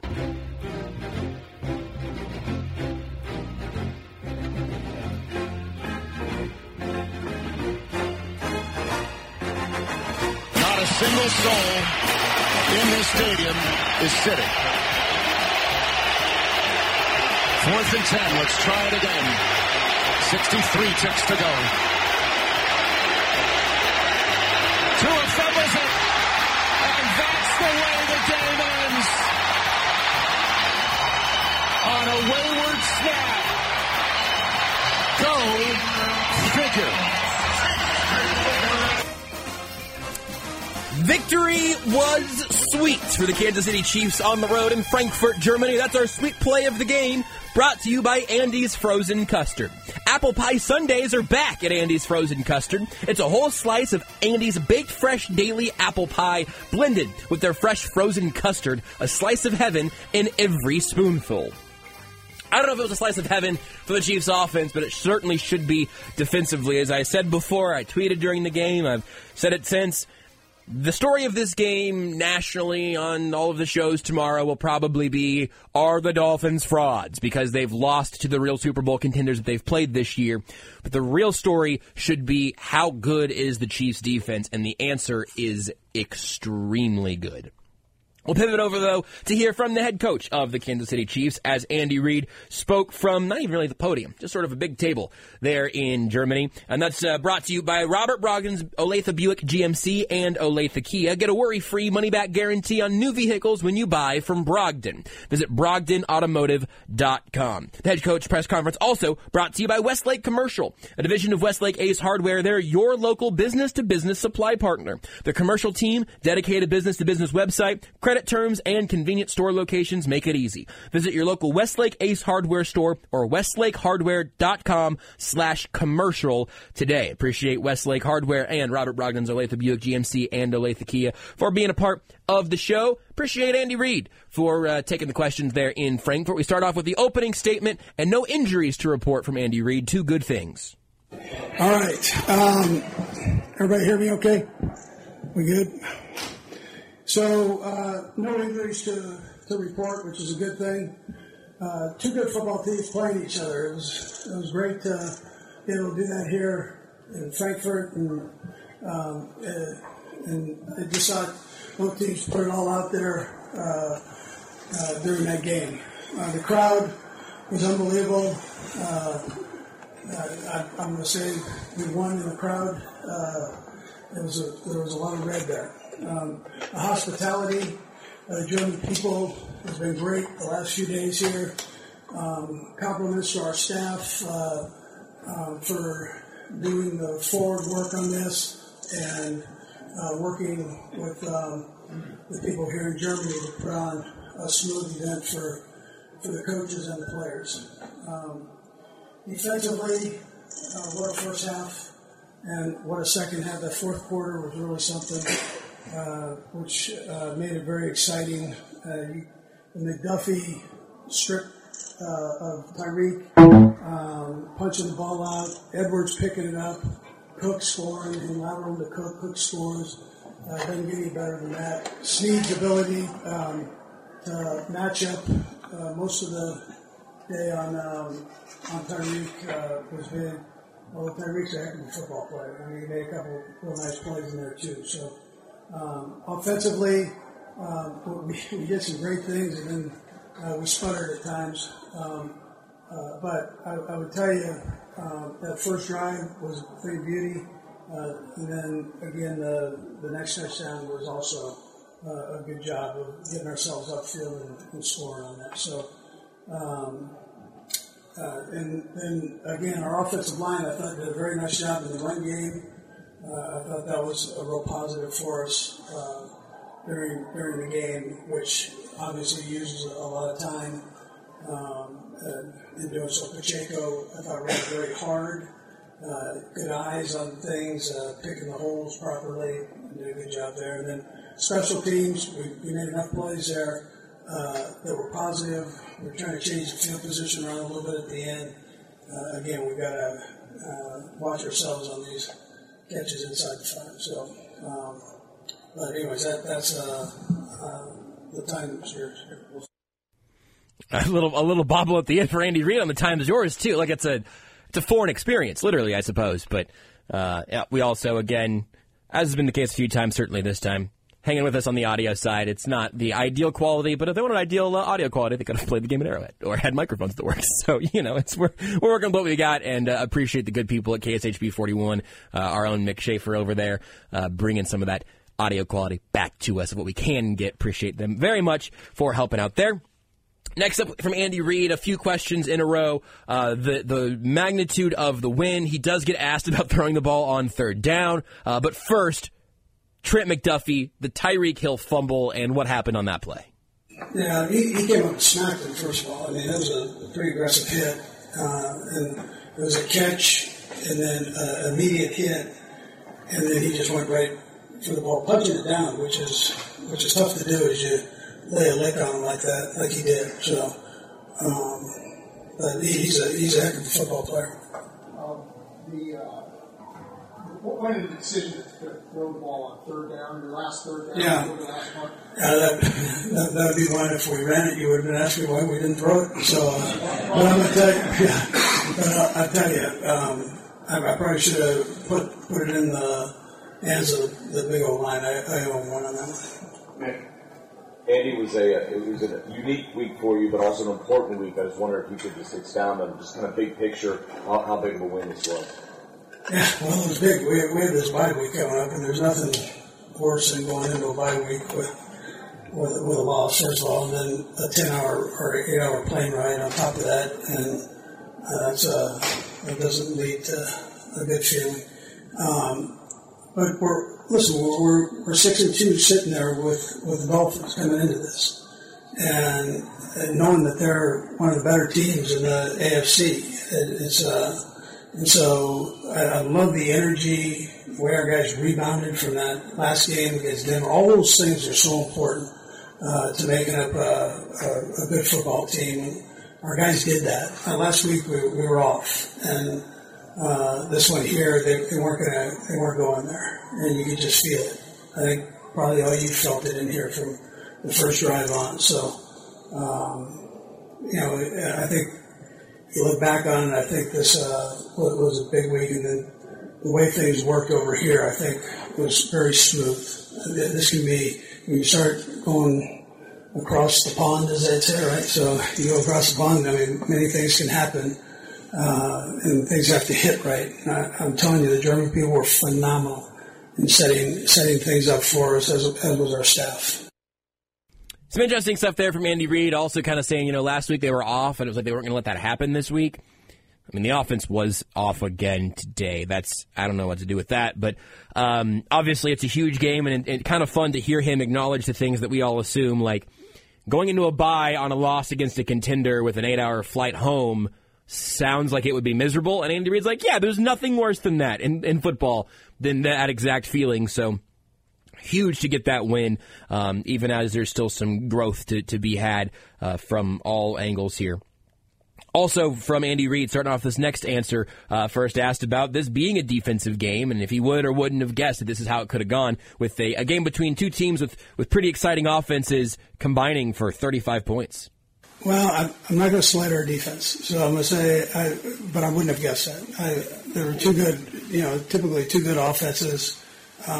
That being the number one offense, the Dolphins, in the National Football League right now. So for the things that our defense did right there that was a tremendous achievement. And obviously we got to keep it going. You're just as good as that next game that you play in, but that was a heck of an achievement. Steve Spagnuolo did a great job with scheming it, and the players executed very well.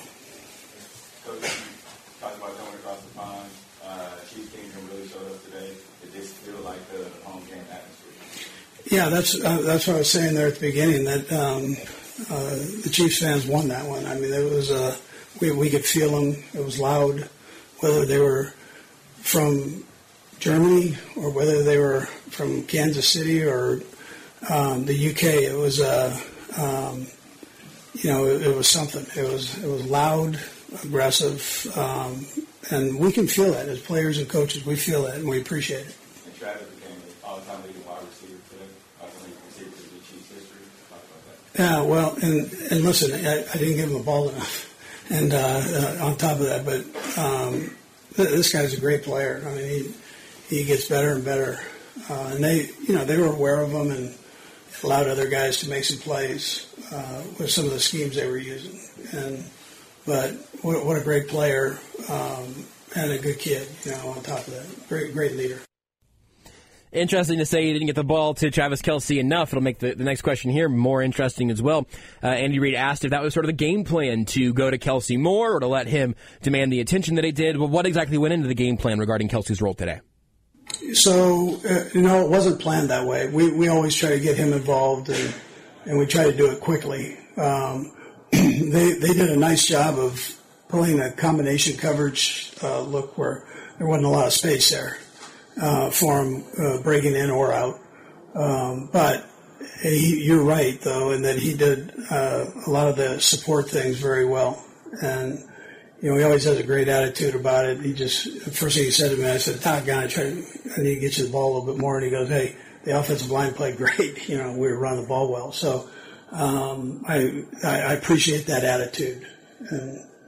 And we enjoyed Italy, too, by the way, when my wife and I went there. It was a great trip. Yeah, all right. We're going to 2 more. Sorry, guys. Right here, Coach, obviously, coming out of last week's game, you had Kennedy over an issue along with the drop passes.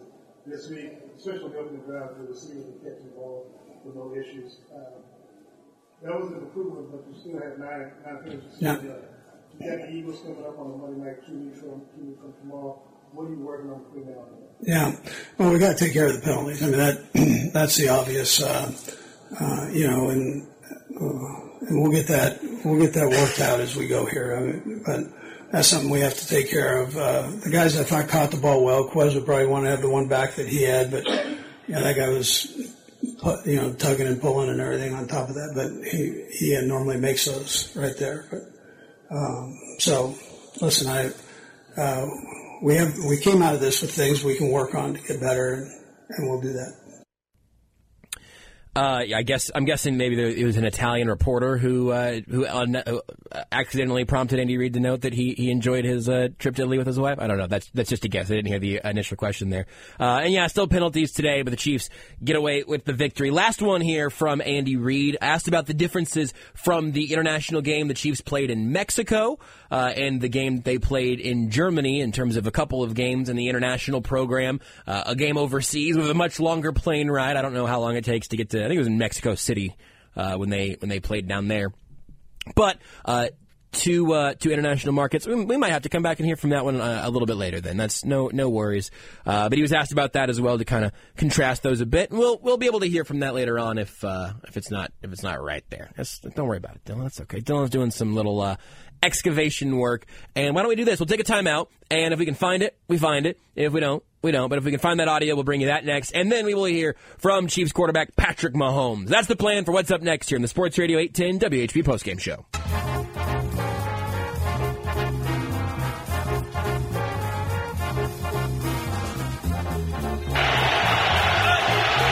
Mahomes, quick throw. That's Rashee Rice.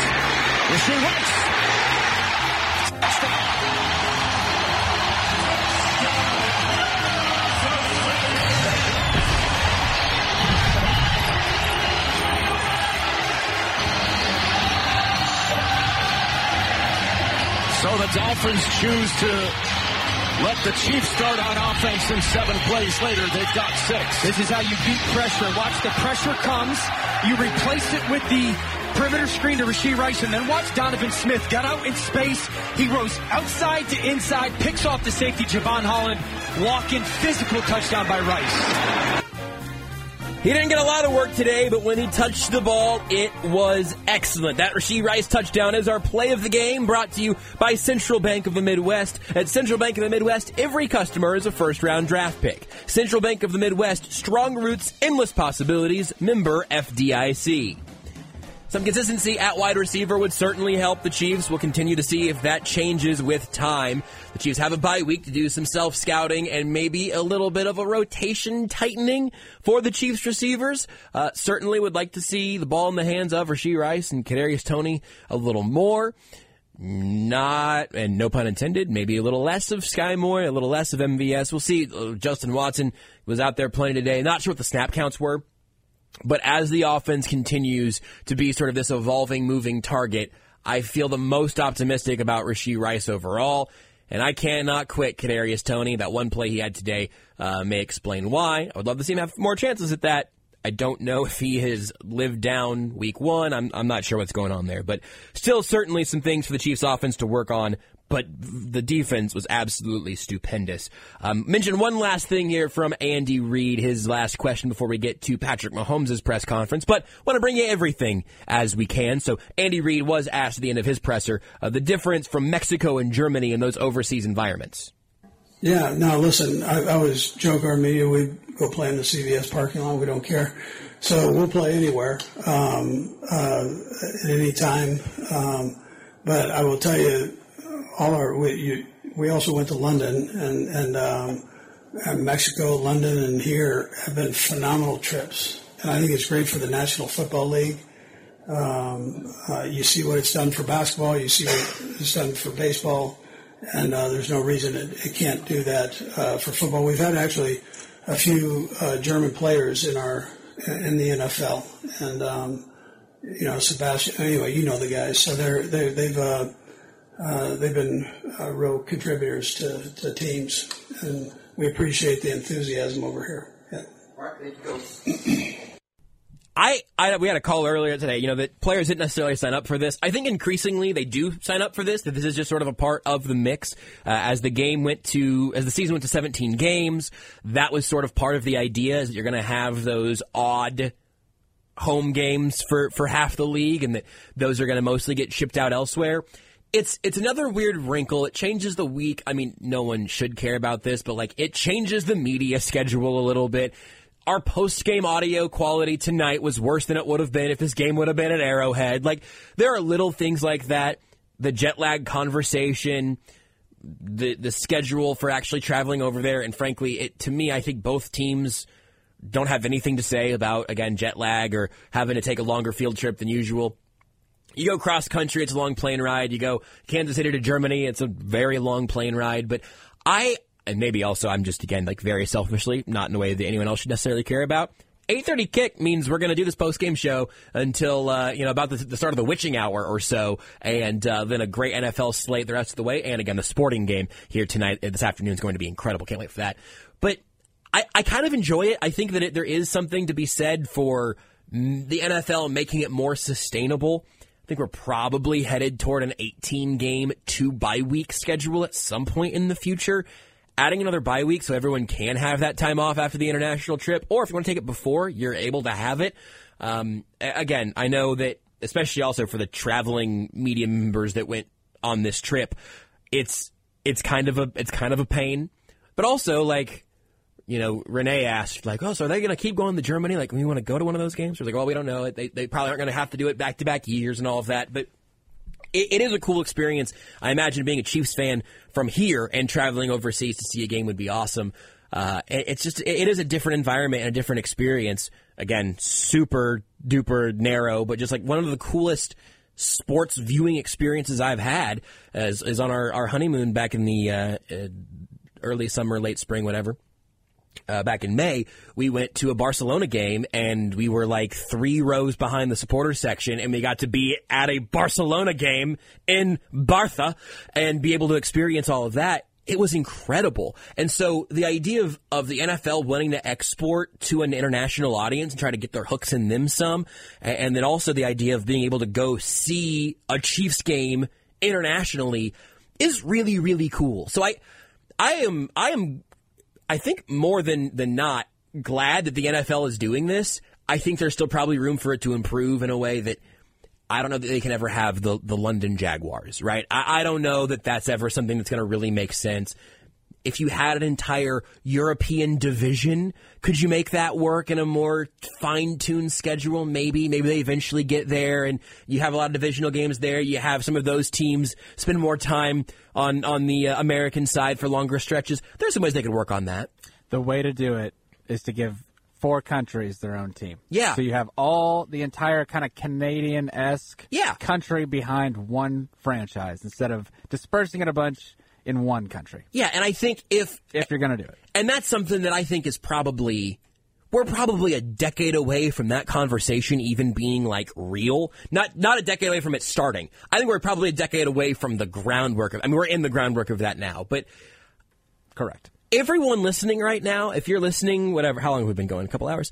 If you're a couple hours in to a post-game show, Dylan, you gave me some metrics there with your hands. I did not understand any of them. We've been going for an hour and a half here talking about an American football game that started at 8:30 Central. Presumably you got up this morning to watch it. You're listening to the show now. Maybe you're listening to the podcast later on, whatever. I'll speak for myself. I really think that American football, I'm going to go ahead and use those terms. I'm talking about this on an international basis. I think American football is the best sport in the world. It's certainly my favorite, but it's also not an international sport. You got something that's this good, and look, the NFL, it's also about money, so I'm not saying it's all altruistic by any stretch of the imagination. Clark Hunt wants the Chiefs to be in Germany, not because he wants Germany to love football. I mean, maybe as a secondary trait, I bet he does. But really, it's like, hey, we got all these international markets because we want to sell more Chiefs merch overseas. Which, hey, I get it. Plus international TV deals at some point. All of those things all come into it. But I think there is something cool on the base level. There is something cool about we might have made the best sport in the world. Even if we're never going to get the rest of the world completely on board, let's show the rest of the world the sweet sport that America created here a little more recently, popularizing around the world a little more recently than some others, and see if it can't take over some. I don't know if it will ever be a true international game, but I kind of like it. But I'm also beginning, largely because of Renee's insistence, I'm beginning to tap in a little bit to my international side, and being able to travel and go to that Barcelona game was a real hallmark experience for me as a sports fan. I think it's cool that other people are getting that experience as well. And here's the other thing. You can't be on both sides of the fence of, gee, I can't believe we're sending over Jags Lions to the overseas, and then also be mad that this game was put in Germany. That's a good take. It's kind of, you have to grow the game with good games. Yeah. And the reason why it probably wasn't growing was because the Jags stunk, and they were the only team that kept going over there. Didn't Brady get sent over there for his last year also? Was last it? Year? Yeah, that was there was a Bucks game. Was that in Bucks, Germany also? Seahawks. Was Germany. that was Germany? Yep. Munich, that's right. Remember okay, they tried to do the different. Brady throwback, and he slipped on the grass? Yeah, wow. Yeah, okay.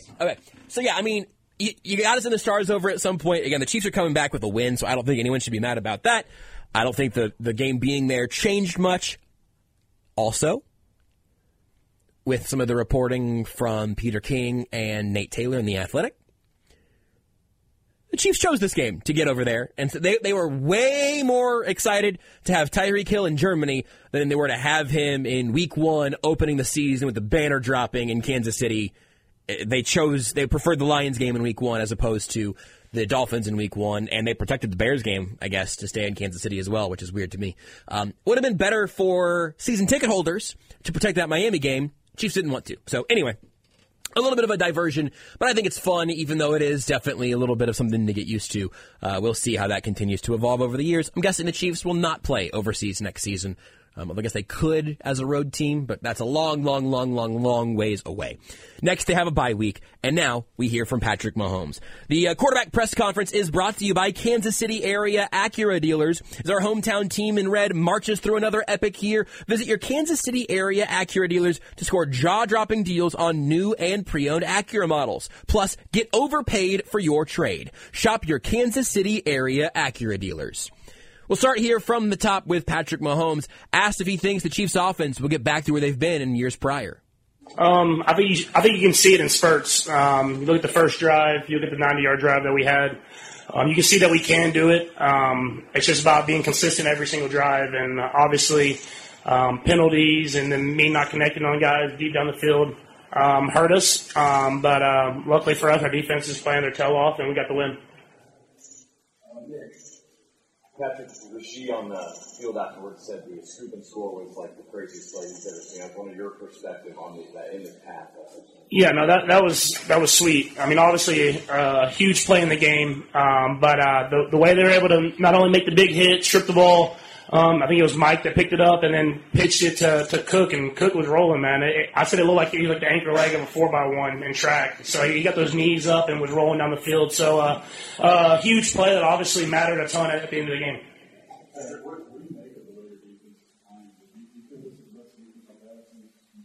Yeah, I mean, for sure. I mean, the fact that they're so good at all three levels, that they're deep, guys rotate in, they can play.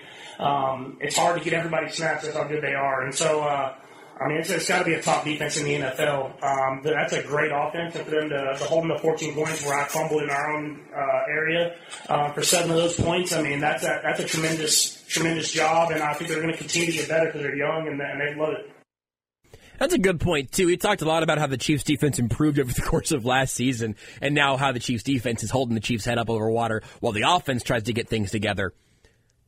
This defense isn't going to get worse. I mean, teams are going to try different things, but this is still a really young group that is still kind of gelling It's really, really exciting. And Mahomes was asked about that Chiefs defense being excellent and if he saw all this coming.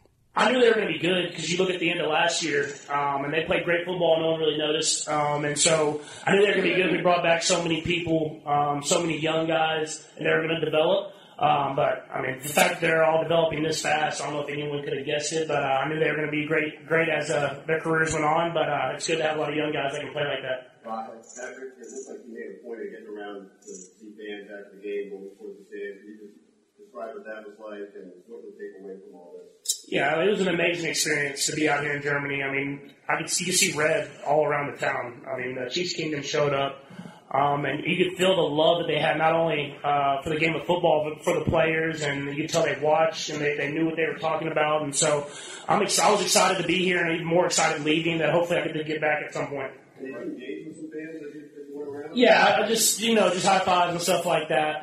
But like I said, I want to get back. I work with a lot of people that are in Germany, and I want to get back out here and see Chiefs Kingdom out here in Germany. There's someone you often compare to Tom Brady. You would see last year playing in Munich. I talked to him after the game, and he mentioned that he was fascinated with German supporters. What was your impression today playing in Frankfurt with Germany? The German fans, they knew it. They were loud the entire game. They were passionate. You could tell that they watched football on American football on the daily, and they really understand it. And it was great for the NFL to give us this opportunity. I'm sure there'll be many more as my career goes on. I'm excited to get back and be able to play, and not only Frankfurt, but Munich or wherever else the NFL goes. Again, this is very much just my recent experience. I'm happy to have it color my analysis now. If you have a chance to watch a game in an international environment or get to an international environment where there might just be a game with a bunch of crazy fans, I'd love to go to a Premier League game at some point, and it doesn't matter which one. There's always going to be those fun, different environments, and certainly you want international Chiefs fans to have a chance to watch a game at Arrowhead. That was more my experience with the Barcelona thing I was referring to. It was going to see a game in the Arrowhead of, saying of all international soccer, I don't know, but of La Liga or whatever. It is an awesome thing, and also saw Isaiah Pacheco in street clothes, so presumably he went post-game meeting, showered, whatever, came back out and was signing some autographs for the remaining fans there in Germany as well. Those are really cool opportunities to grow the game, to make some fans, and it's a cool experience that even as the at-home viewing experience gets better and better and better and better, Red Zone, anything on TV, you can get to your own bathroom, get your own snacks, all of that.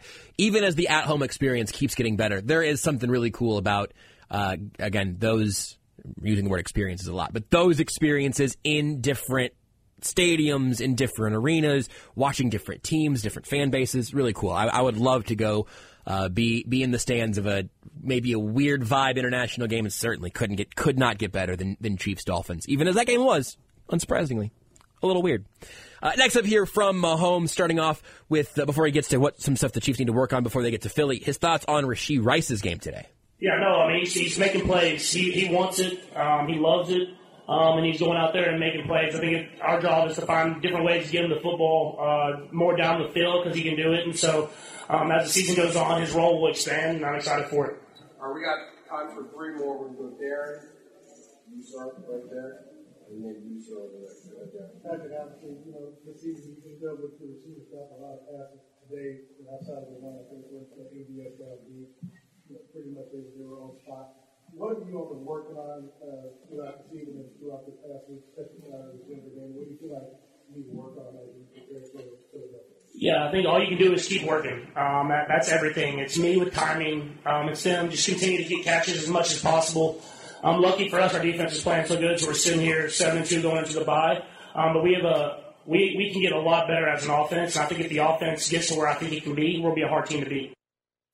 That's certainly true. Also interesting for him to say it's their job to get Rashee Rice the ball more and downfield more. That's something that Seth Kaiser talked about recently of hey, he's got this acceleration down the sideline. Can he run before he catches the ball? He's after the catch. You see the explosiveness from Rashee Rice, right? Maybe a little more of that speed beforehand and just see if it works. I don't know. I'd be curious. Interested to see how that evolves as well, and maybe again that's something that there could be some changes in the bye week. We'll find out in a couple of weeks. In fact, not even 2 weeks from today, 2 weeks from tomorrow, we'll have Monday Night Football, Chiefs-Eagles. That ought to be an absolute blast as well. But one more clip here from Patrick Mahomes. First, the difference between U.S. and overseas games, and I guess he gets a question here about playing in Spain. Hey, I got a stadium for you. They're actually renovating it a bunch, the Barcelona home arena, and I had some big changes. I'm not even entirely sure. I'm not an expert on it. I was a casual. I bought my Barcelona scarf in the stadium, and now I'm a lifelong supporter. You know how it goes. It's fun to be a casual fan joining into an international team. I imagine that's what it's like for a lot of maybe new Chiefs fans leaving the stadium in Frankfurt today. But here, Mahomes asked a couple of questions about those international games. I haven't played in London yet, so I don't know that crowd, but Arrowhead's special because there's so many Chiefs fans. It's all Chiefs fans. I mean, obviously there was a lot of Chiefs fans in this game, which I was extremely happy about. But obviously it spread across all the NFL. But I mean, they're passionate both ways. The Chiefs fans, they've been there for 50 years, and they understand it. And they understand when they're going to be the loudest for the defense and stuff like that. But I thought the Frankfurt fans did a great job of that, and it felt like a home game. I mean, the Chiefs fans showed up out there, and Chiefs Kingdom was loud and proud. Is it strange to feel like you're playing home, but you are thousands of miles away from home? And speaking of that, there are some rumors of the NFL coming to Spain. Would you like to play it? Yeah, I'm up for anything. I'm always excited to get across the world and play football and show American football what it has done for not only me, but for a lot of people, to the rest of the world. I mean, I thought it was really cool just to be out here. I mean, the whole experience, being out in the city and at the practice facility, everything like that, you could tell everybody was excited. And like I said, I want to come back. I don't know when that will be, but when we get the opportunity, I hope Clark jumps at it and we can be back out here playing football games. Clark! First name basis. I guess when he's paying you $500 million, you'd like to be on a first name basis, even though he's an NFL owner. But Spain, I think, was my favorite of our little honeymoon trip that Renee and I took. And again, getting to see anywhere the way that the world ends up revolving around sports. You see it in the World Cup, you see it in the Olympics at a different level, but I have to admit, I do like the international project. I also, even when it's not the Chiefs, do like an 8:30 a.m. NFL game. If it's a good game, you can start your day with some coffee on the couch and have it roll into Red Zone Channel or the Chiefs game, whenever it is. It's a cool day of football. So I'm cool with the early morning kickoffs, and I'm cool with the NFL trying to make this game a little more international. They got a great spokesperson for that in Patrick Mahomes. We'll talk to our best spokesperson on the other side of this timeout. Matt Derrick of Chiefs Digest joins us next. The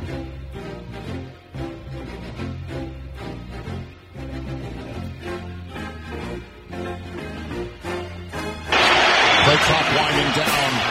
They get it all. Tua. Down he goes. McDuffie was the first to arrive. And Wharton cleaned it up.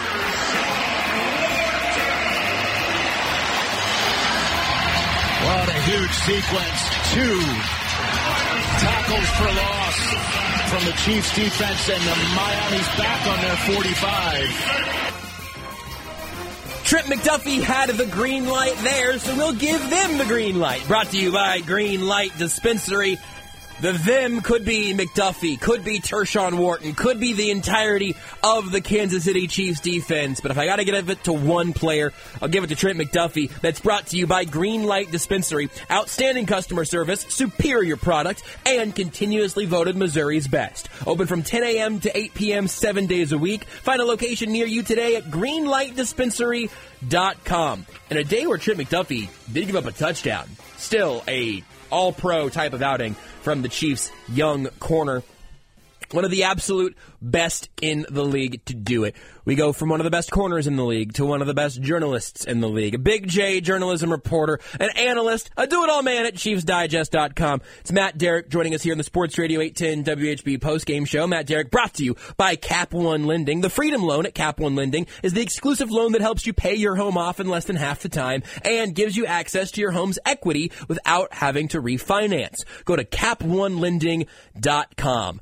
Matt, the Chiefs could take a little bit of some points being lent their way from the defense to the offense. They pulled that off today with another scoring day from the defense, holding the Dolphins to just 14, scoring 7 of their own. Where do you begin as the Chiefs had an early morning absolute barn burner there in Frankfurt? I mean, we are at the midway point of the season, essentially. I mean, we're 7-2 and going on a bye week, and my conclusion at this point is that this might be one of the best defenses in the NFL, that if it ever gets any consistent play from its offense, might be the best team in the NFL. And whoever thought, given the Chiefs' recent history, we would be saying something like that? Yeah. It's amazing, and I think, like, the only reasonable place you could be with this team right now, because of what we've seen to this point. Where were you standing exactly defensively entering this game? I remember talking weeks ago about how, we're cannonballing in or dipping a toe in the water, diving off the diving board, but not having yet quite hit the water in terms of believing in the Chiefs' defense. What did they prove today? I remember you mentioning that, hey, this matchup with the Dolphins in Germany and then the Eagles on Monday night, those are two real tests. This one, of course, passed with flying colors. Yeah, I suppose I should be conservative and say that there's one more test that they need to face. Maybe they need to face Darth Vader again, if you'll appreciate the Star Wars reference. And Obi-Wan Kenobi and Yoda type here. But I mean, so yeah, I want to say that they've dived into the pool and they're looking back at the judges, looking for the 10 on their dive. But I will say they're entering the water. I think that, a couple of weeks ago I said that they had made the turn and were just starting to start their dive from the top of the leap off the board. But now I think they're close. I think the fingertips have reached the water. They have completed it. Now they just need to stick the landing. The Eagles in 2 weeks will be a good example of if they can stick the landing. This was a really good performance, and it backs up, a series of good performances. This Dolphins team looked pedestrian today. Yeah. They really just boxed them in, and even though they had a decent second half, it was not enough to be able to dig them out of the hole that the Chiefs put them in the first half. And once again, I mean, this team is able to win when its offense is not firing on all cylinders. And that's what impresses me. So if they pull off something like this, if this team holds the Eagles to, and I'm almost hesitant to say it, but if this team holds the Eagles to something like 24 points and 300 yards, I'll be all in. I mean, there will be, to me, nothing that this defense can't do. What do you attribute the success to the most? I mean, let's just say today. Let's say kind of smaller picture, and then we'll eventually talk about those offensive cylinders that haven't fired yet. But today, where do you spread out the credit defensively? I mean, I think it's all over the place. I mean, it's the ability to be able to get pressure on a quarterback without having to blitz. They do blitz, but the important thing is that when this team blitzes, it's not to get pressure on the quarterback, it's to make plays. That's the difference, to me with, even maybe the pass rush a year ago. They were, and even 2 years ago especially, they were blitzing because that was the only way this team could generate pressure on the quarterback. Last year, I think we started to see them make the turn, being able to get pressure on the quarterback consistently without having to blitz. Now we're seeing them take the next evolution, which is you can blitz, but when you blitz, it's because you expect to create sacks or turnovers, big negative plays, and they're doing that now. So I think it's obviously one is just how good and how consistent the pressure that they can get on the quarterback. I mean, they're getting consistent play at the linebacker position no matter whom is out there. And they're ball hawks in the secondary. And Trent McDuffie, another case of that one. The dude has 4 forced fumbles on the season as a cornerback. That's an impressive number. And that's why, the guys on that defense say that Trent McDuffie is their best ball hawk. And it's not necessarily because he's just getting interceptions all over the place. It's because he makes plays like he did today. If I don't mention this upcoming fact like 3 times a week, I actually begin to cease existing. I fade into the ether. But NFL Street was a really formative part of my both early video game playing life as a child and also my football loving life. And there has not been a more NFL Street type of play that I don't think I've seen since or until that Tyreek Hill strip, recovery, flip, touchdown. It was straight out of a video game that doesn't obey Madden's physics. Have you seen anything quite like that? Were you as amazed by that play as I was? I freaking love it. It's just what Trent McDuffie does. Yeah. I mean, nothing surprises me anymore with that guy when he's able to just get the football out, because it's almost like he just has a magnet of some sort. I mean, it makes sense when you've got Willie Gay just absolutely throat punching the football out of some guy's hands. Yeah. Great. If you make contact, hey, that's fantastic. And that's the way the Chiefs of old and Chiefs of yore used to create turnovers, so they just hack them in a way. Trent McDuffie's he's got some sort of magic skill. I don't know what it is. It's like as soon as he's able to get his body on a ball carrier, he finds some way to get the ball out. And it's not always just like punching it loose or anything like that. It's just, he almost squeezes the football out of him. And that's kind of what he did to Tyreek. Yeah.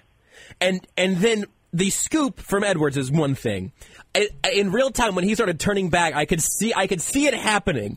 The fact that he pitched it was one thing. The fact that Brian Cook found daylight all the way to the end zone, I was truly amazed by.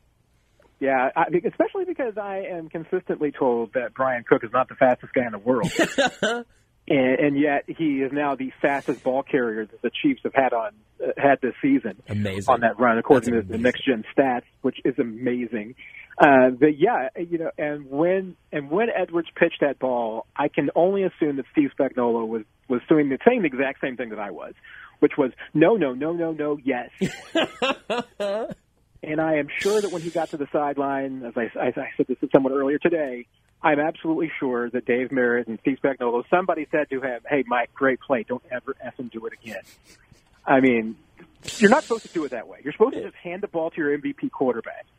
But at the same time, that's what we watch football for, Josh. I mean, that's kind of touchdown that you're going to remember. Yes, it's what we watch football for. Also, I don't know in that case that you do want your offense coming back on the field. There was not a lot of time left, and I mean, we were still before, I guess, the parking brake was pulled on the Chiefs' offense. But it was so much fun. And I know, again, what makes me the sickos meme from, mostly college football Twitter and originating from The Onion is that I was not going, no, yes. I was going, yes. Like that was where I was at. But I'm, not a defensive positional coach. I understand that. Yeah, you're saying yes now. What were you saying when McCole Hardman, catches a punt at the 2-yard line? I was going to ask if you wanted to go to special teams or offense next. When the Chiefs field the punt, I am perpetually going, which is the sound you make when you are grimacing and just sort of sucking air through your teeth. I don't know, man. Andy Reid and Dave Tobe weren't on the same page last week. I don't know if Dave Tobe there's no way that Tobe and Reid and McCole Hardman are all on the same page currently. You tell me. You've been there for a lot of Dave Tobe pressers and asked him a lot of questions, and been there for even more Andy Reid pressers, asked him even more questions. You've been there for a lot from McCole Hardman. You tell me, what was supposed to happen there? I guess as Dave Tobe told you this week, keeping your foot on the 10-yard line and letting the ball go over your head is old school football, and nobody coaches it that way anymore. I'm still not real sure you're supposed to catch the ball at your own 2-yard line. But Dave Tobe is always going to defend his guys, so he will shoot us straight at times. But I think right now he's trying to, maybe just kind of keep McColl's head in the game and everything. And this is the other thing too, is that to his credit, there was nobody harder on himself for that most punt last week than McCole Hardman was. Mm-hmm. I mean, he was still dwelling on it in the locker room throughout the week about saying he cost his team the game. He lost them, and in reality, no. I mean, everybody had a piece of that, But McCole was absolutely convinced that he cost himself the game, and cost his team the game. That was also a play today that that's probably where the Chiefs want his headspace, because they want McColl being aggressive. They want him making plays.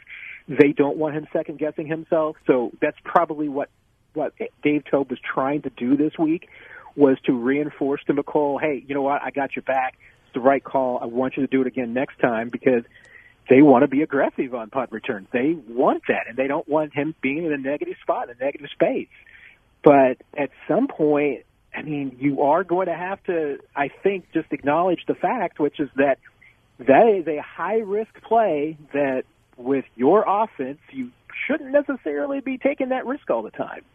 It worked out for them today. It didn't bite them it didn't bite them in the hand, but it could have, just like it did last week. So I think, once again, I think Andy Reid would prefer, obviously, that they not be quite that aggressive. I think Dave Toub wants McColl to be aggressive. Just not sure they want him to be that aggressive. It's also just a funny way for Andy Reid to defer 1 or 2% of his 51% of the vote that he always talks about having. Like, it's just, I don't know, man. It's weird. And I like McCole Hardman, and I thought the logic of bringing him back, but they have not used him on offense in a meaningful way yet, and the special teams haven't really changed, so whatever. It is what it is, I suppose, and it's, I don't know, it hits me a little bit much like free segue here, like Andy Reid every game saying, yeah, I probably should have run it in that situation. So yeah, you probably should have, but you say that like every other week or so, and so the whole little special teams reevaluation every other week doesn't really do much for me either. When you look at what the Chiefs did there offensively today, the first 15, or at least the first 7 of the first 15, were immaculate. The offense looked like its old self, and we saw beautiful Chiefs offensive football. And then in the second half, the cuffs were completely put on that group again, and I don't know. I mean, it's a mix of self-inflicted things, opposing defenses still being good, whatever. I've got a few specific names I want to ask you about, but what do you make of the offensive performance today?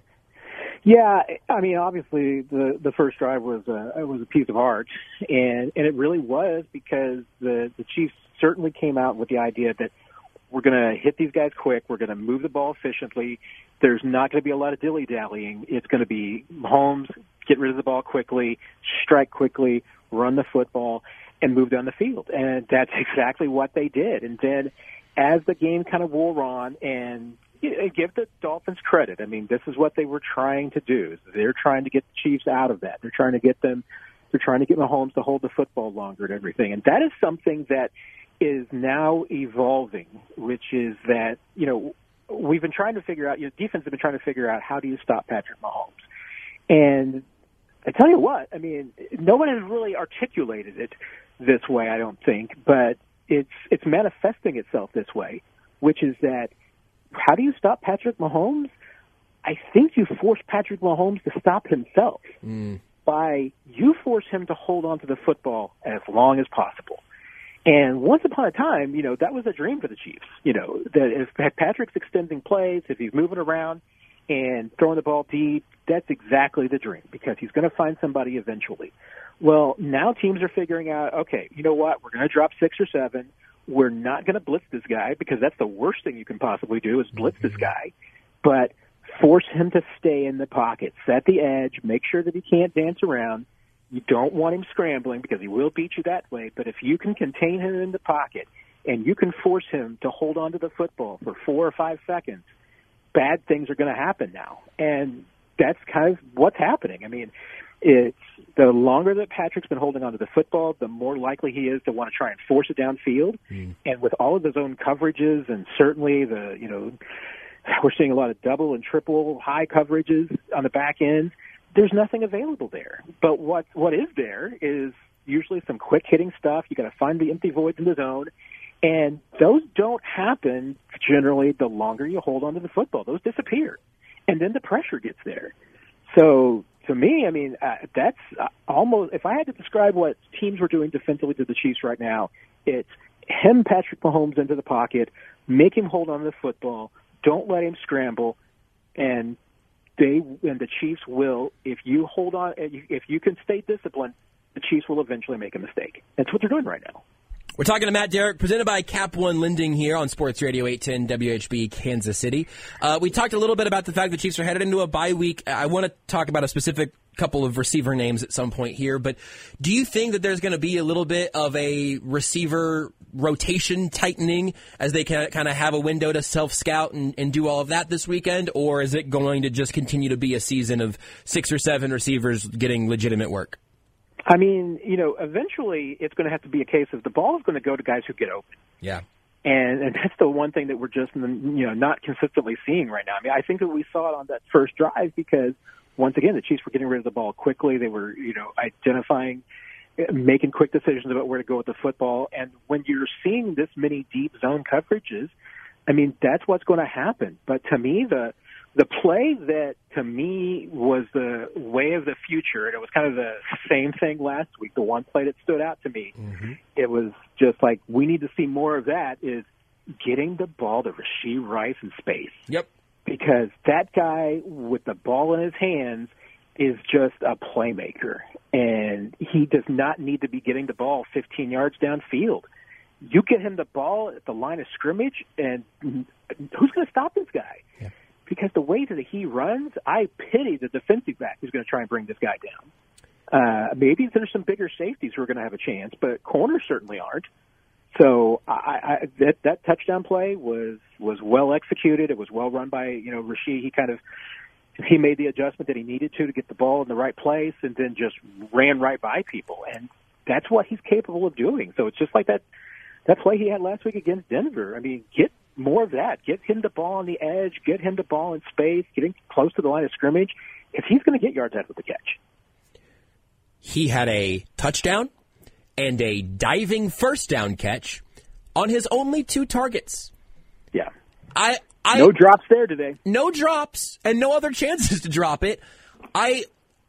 I don't actually believe that I'm like a better talent evaluator than Andy Reid, right? Like, I don't actually believe that. But when I look around, then everyone is saying, man, I'd get the ball to Rashee Rice more. I am like genuinely asking, not just to be a dingus about it. What else does he have to do to earn that?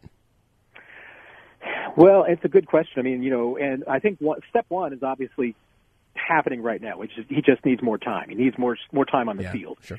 And now he's getting that. So he's getting more snaps. He's getting more opportunities. And then the next part of it is going to be, designing plays specifically to get Rashee Rice the football. For the most part, the Chiefs, majority of their throws are going to be designed to go to Travis Kelce. And today was a good example of a defense that actually decided to pay attention to Travis. Yep. The Dolphins were not double teaming Travis Kelce. They were triple teaming him. And they were hitting him as much as they possibly could. So his struggles today make sense. The real question mark is, why was nobody else able to take advantage of the fact that Travis Kelce was getting all of the attention and everybody else was in single coverage? And, and that's probably a little bit of it is play design and, just how the Chiefs are building their offense right now. Honestly, some of it's going to be on the Mahomes because, once again, we're talking about him holding on to the football too long, and that is not the recipe right now. Even today, there was a lot of pushing the football downfield. When I see Justin Watson getting 5 targets, and Marquez has 3 of those targets. I mean, those, for the most part, of those 8 throws were pushing the ball down the field. And when you're facing the zones that the Chiefs are right now, those plays just are not open. The only way that you're going to get to hit those throws is by running the football effectively and by throwing the shortstop underneath so that you're forcing defenses to be honest. Because right now they're just selling out against taking away anything downfield against the Chiefs, and it works. I mean, but, how do you do it? I mean, go back to that first drive. If the Chiefs just don't, to me, play that first drive over and over and over again for the next 2 weeks and saying, hey, how can we do this the entire game? I think they're crazy. I got one more player that I just want to. I just have to. Kadarius Toney with the ball in his hands moves differently than anyone in American football currently playing in America. Like, he and Tyreek Hill both have some little gear of a wiggly oh God, what's he gonna do? And Kadarius Toney has a more chaotic version of it, I think, which is exciting and scary to me. But I'm not saying they have to treat him like Tyreek Hill, but they traded for him last year under this idea that it's actually a move for 2023. The offseason hype was, hey, the Chiefs really think that Sky Moore and Kadarius Toney are the guys that are going to take big jumps. One of them is going to be wide receiver 1. Obviously, Rashee Rice has jumped both of them. That's fine, whatever. But when Sky Moore's out there and it's a play, it's like, oh, that's nice. He was open and Mahomes found him. That's a good sign. I'm happy with that. when Kadarius Toney has the ball downfield, not behind the line of scrimmage, but down the field a little bit, I am always excited about what's going to happen next. With week 1 having the worst moment of his NFL career, since then I've been excited to see him have the football, and I don't understand what the Chiefs' plan is because it feels like there's an inconsistency there in what was kind of the offseason plan, what the plan is now. I know he missed all of training camp. Is there something that we're missing there on Kadarius Toney? Because the Chiefs haven't given up on him, but I also feel like they could be using him more if they do actually believe in that skill set still. So what's real there, and what's a bunch of noise? I mean, I think it's probably an Occam's razor thing, which is that the simplest explanation is probably the easiest one. Mm-hmm. And the simple explanation is that the guy missed all of training camp. So literally, for the off-season work, has no time at full speed working in this offense until the season starts. Mm-hmm. So he's rusty. On top of that, he had knee surgery in August. Yep. I don't care how minor it was. Yep. Knee surgery is knee surgery. So even when he comes back, he's not 100%. And then, ever since then, he's had more and more injuries. He had the sprained toe. He's now got an ankle injury he's dealing with. He has not been 100% at any moment this season, and probably has been far from it. And and that affects you in so many different ways. I mean, it's a compounding of everything else that was already happening, which is that he doesn't have that 6 weeks of training camp practice.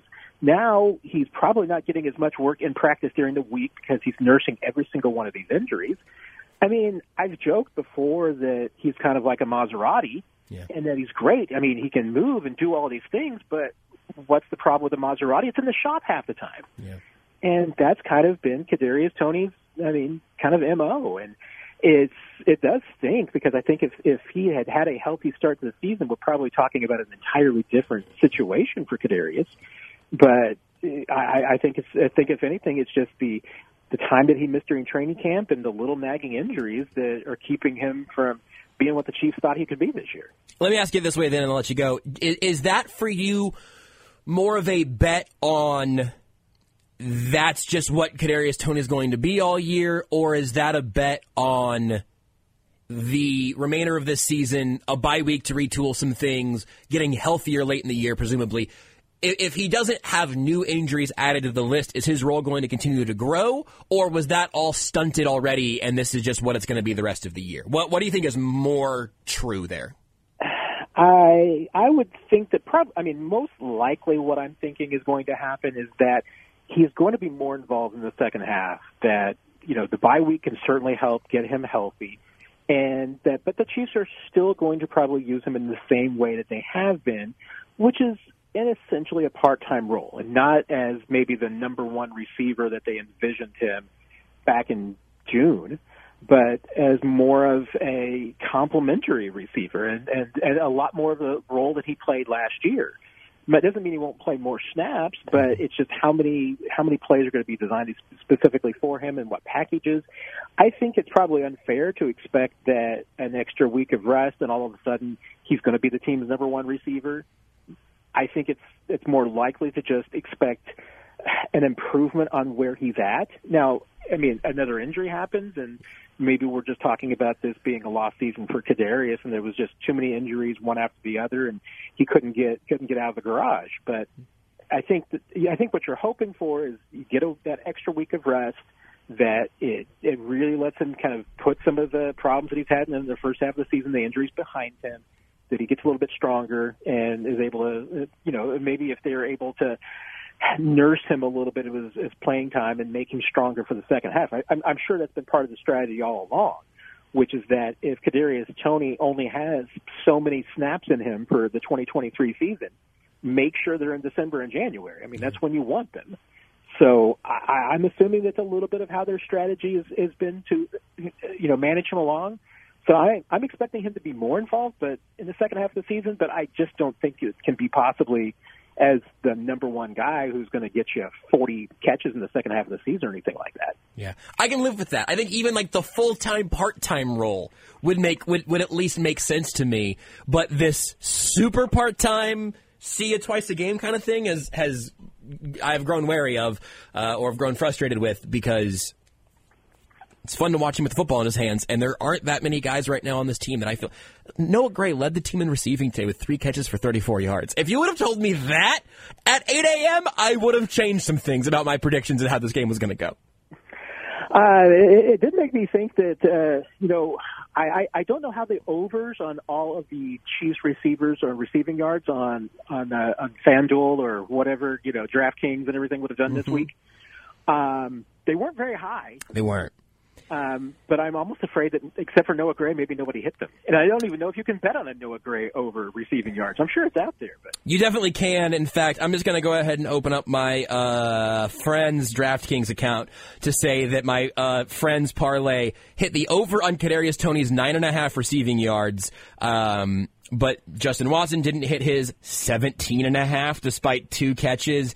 Okay, actually, I didn't have as many of them on the. I didn't have as many of them on the same card here as I thought I did, because I went through on Friday and looked at all of that. It was a lot of very low over-unders. Like, well, if you took the over on Noah Gray, Sky Moore, MVS, Jerick McKinnon, Kadarius Toney, whatever, those probably all would have hit because they were all extremely, extremely low, but I think several of those probably didn't. And what a weird game, man. Patrick Mahomes threw for 185 yards. They ran for 93 yards, and they beat one of the most fun offenses the NFL has seen in recent memory. What's a weird sport, Matt? It's a weird, weird sport. It's a weird, weird sport when the Chiefs, I'm pulling it back up again, had, 67 yards of offense in the second half and win. It's unbelievable. Enjoy the bye week, Matt. Maybe we can do some self-scouting ourselves. We'll see you Friday for the Zone, I imagine, and we'll just talk to you then. This conversation is always the second best part of my week, and seeing you in person is always the best part of my week, Josh. So looking forward to it. Matt's a great reporter and a better liar. Matt Derrick of ChiefsDigest.com. You can follow him on Twitter, across socials, in fact, at Matt Derrick. Again, the good stuff all there at ChiefsDigest.com. Go give it a click. Give it a bookmark if you haven't. Make it your homepage. I don't know. Call Matt's personal phone number and ask him to dictate a stories to you. He might even do that. ChiefsDigest.com to find Matt Derrick, also across the week here on Sports Radio 810 WHB. We'll take one more timeout, then we will wrap things up next on the Sports Radio 810 WHB postgame show. And he points and fast. They can't really settle for anything but 7, it feels like. Tua for the end zone, and Wilson. Touchdown. No flags. 31 yards.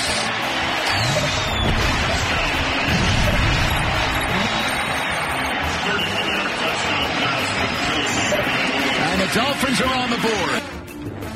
It was their first touchdown. There weren't many more to follow, only one. And yeah, it's a Dolphins highlight, but it's our ugly play of the game, brought to you by We Buy Ugly Houses. And the Chiefs defense bought Kansas City plenty today altogether. Owning a house can be a problem, an ugly problem. Repairs, taxes, mowing the yard. Let We Buy Ugly Houses be the solution. Call 1-800-44-BUYER or go to WeBuyUglyHouses.com. A little unfair for the defense to have to wear the ugly play, but it was a nice play by the Dolphins offense. And for a moment, a feeling of, is this just a sign of things to come? Will this defense eventually buckle? Will the Chiefs offense put their own defense in bad situations again this week in a way that might cost them the game? Let me tell you again what the story of this game should be. The Kansas City Chiefs, in a year where their offense has been completely disjointed for the vast majority of it, now enter their bye week 7-2. They're atop the AFC. The AFC West is over.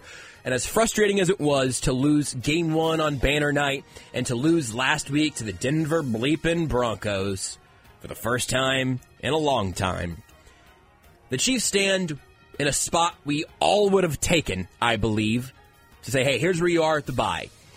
You're 9 games in, again at the top in those places, but most importantly, don't let the storylines tomorrow change your view of what happened here today. The Miami Dolphins offense did not choke. They did not have a bunch of self-inflicted wounds. This was not a team that came out jet-lagged or out of sorts today. This is a Miami Dolphins offense that is extremely good. And again, first take, get up. FS1. Across the board tomorrow, the storyline, I believe, will most likely be, can the Dolphins win against a contender? Are the Miami Dolphins frauds? Frauds for the Finns? Finn frauds? There'll be something there. Imitation fish? Imitation tuna? One of those will be on that might be the one. One of those will be on the bottom third tomorrow. That's not the story. The story of this game is that the Kansas City Chiefs went to Frankfurt and did something they've done every other game this year. The Kansas City Chiefs defense played an excellent game of football that gave the Chiefs offense a chance to take that to a victory. 7 times the offense has held up their end of the bargain, at least well enough, but 9 out of 9 times the Chiefs defense has done their job and much more. Enjoy the rest of the day. We got football down on ESPN Kansas City. Football Sporting Kansas City in St. Louis starting here at 4:25 today on Sports Radio 810 WHB. Till then, bye, Mom!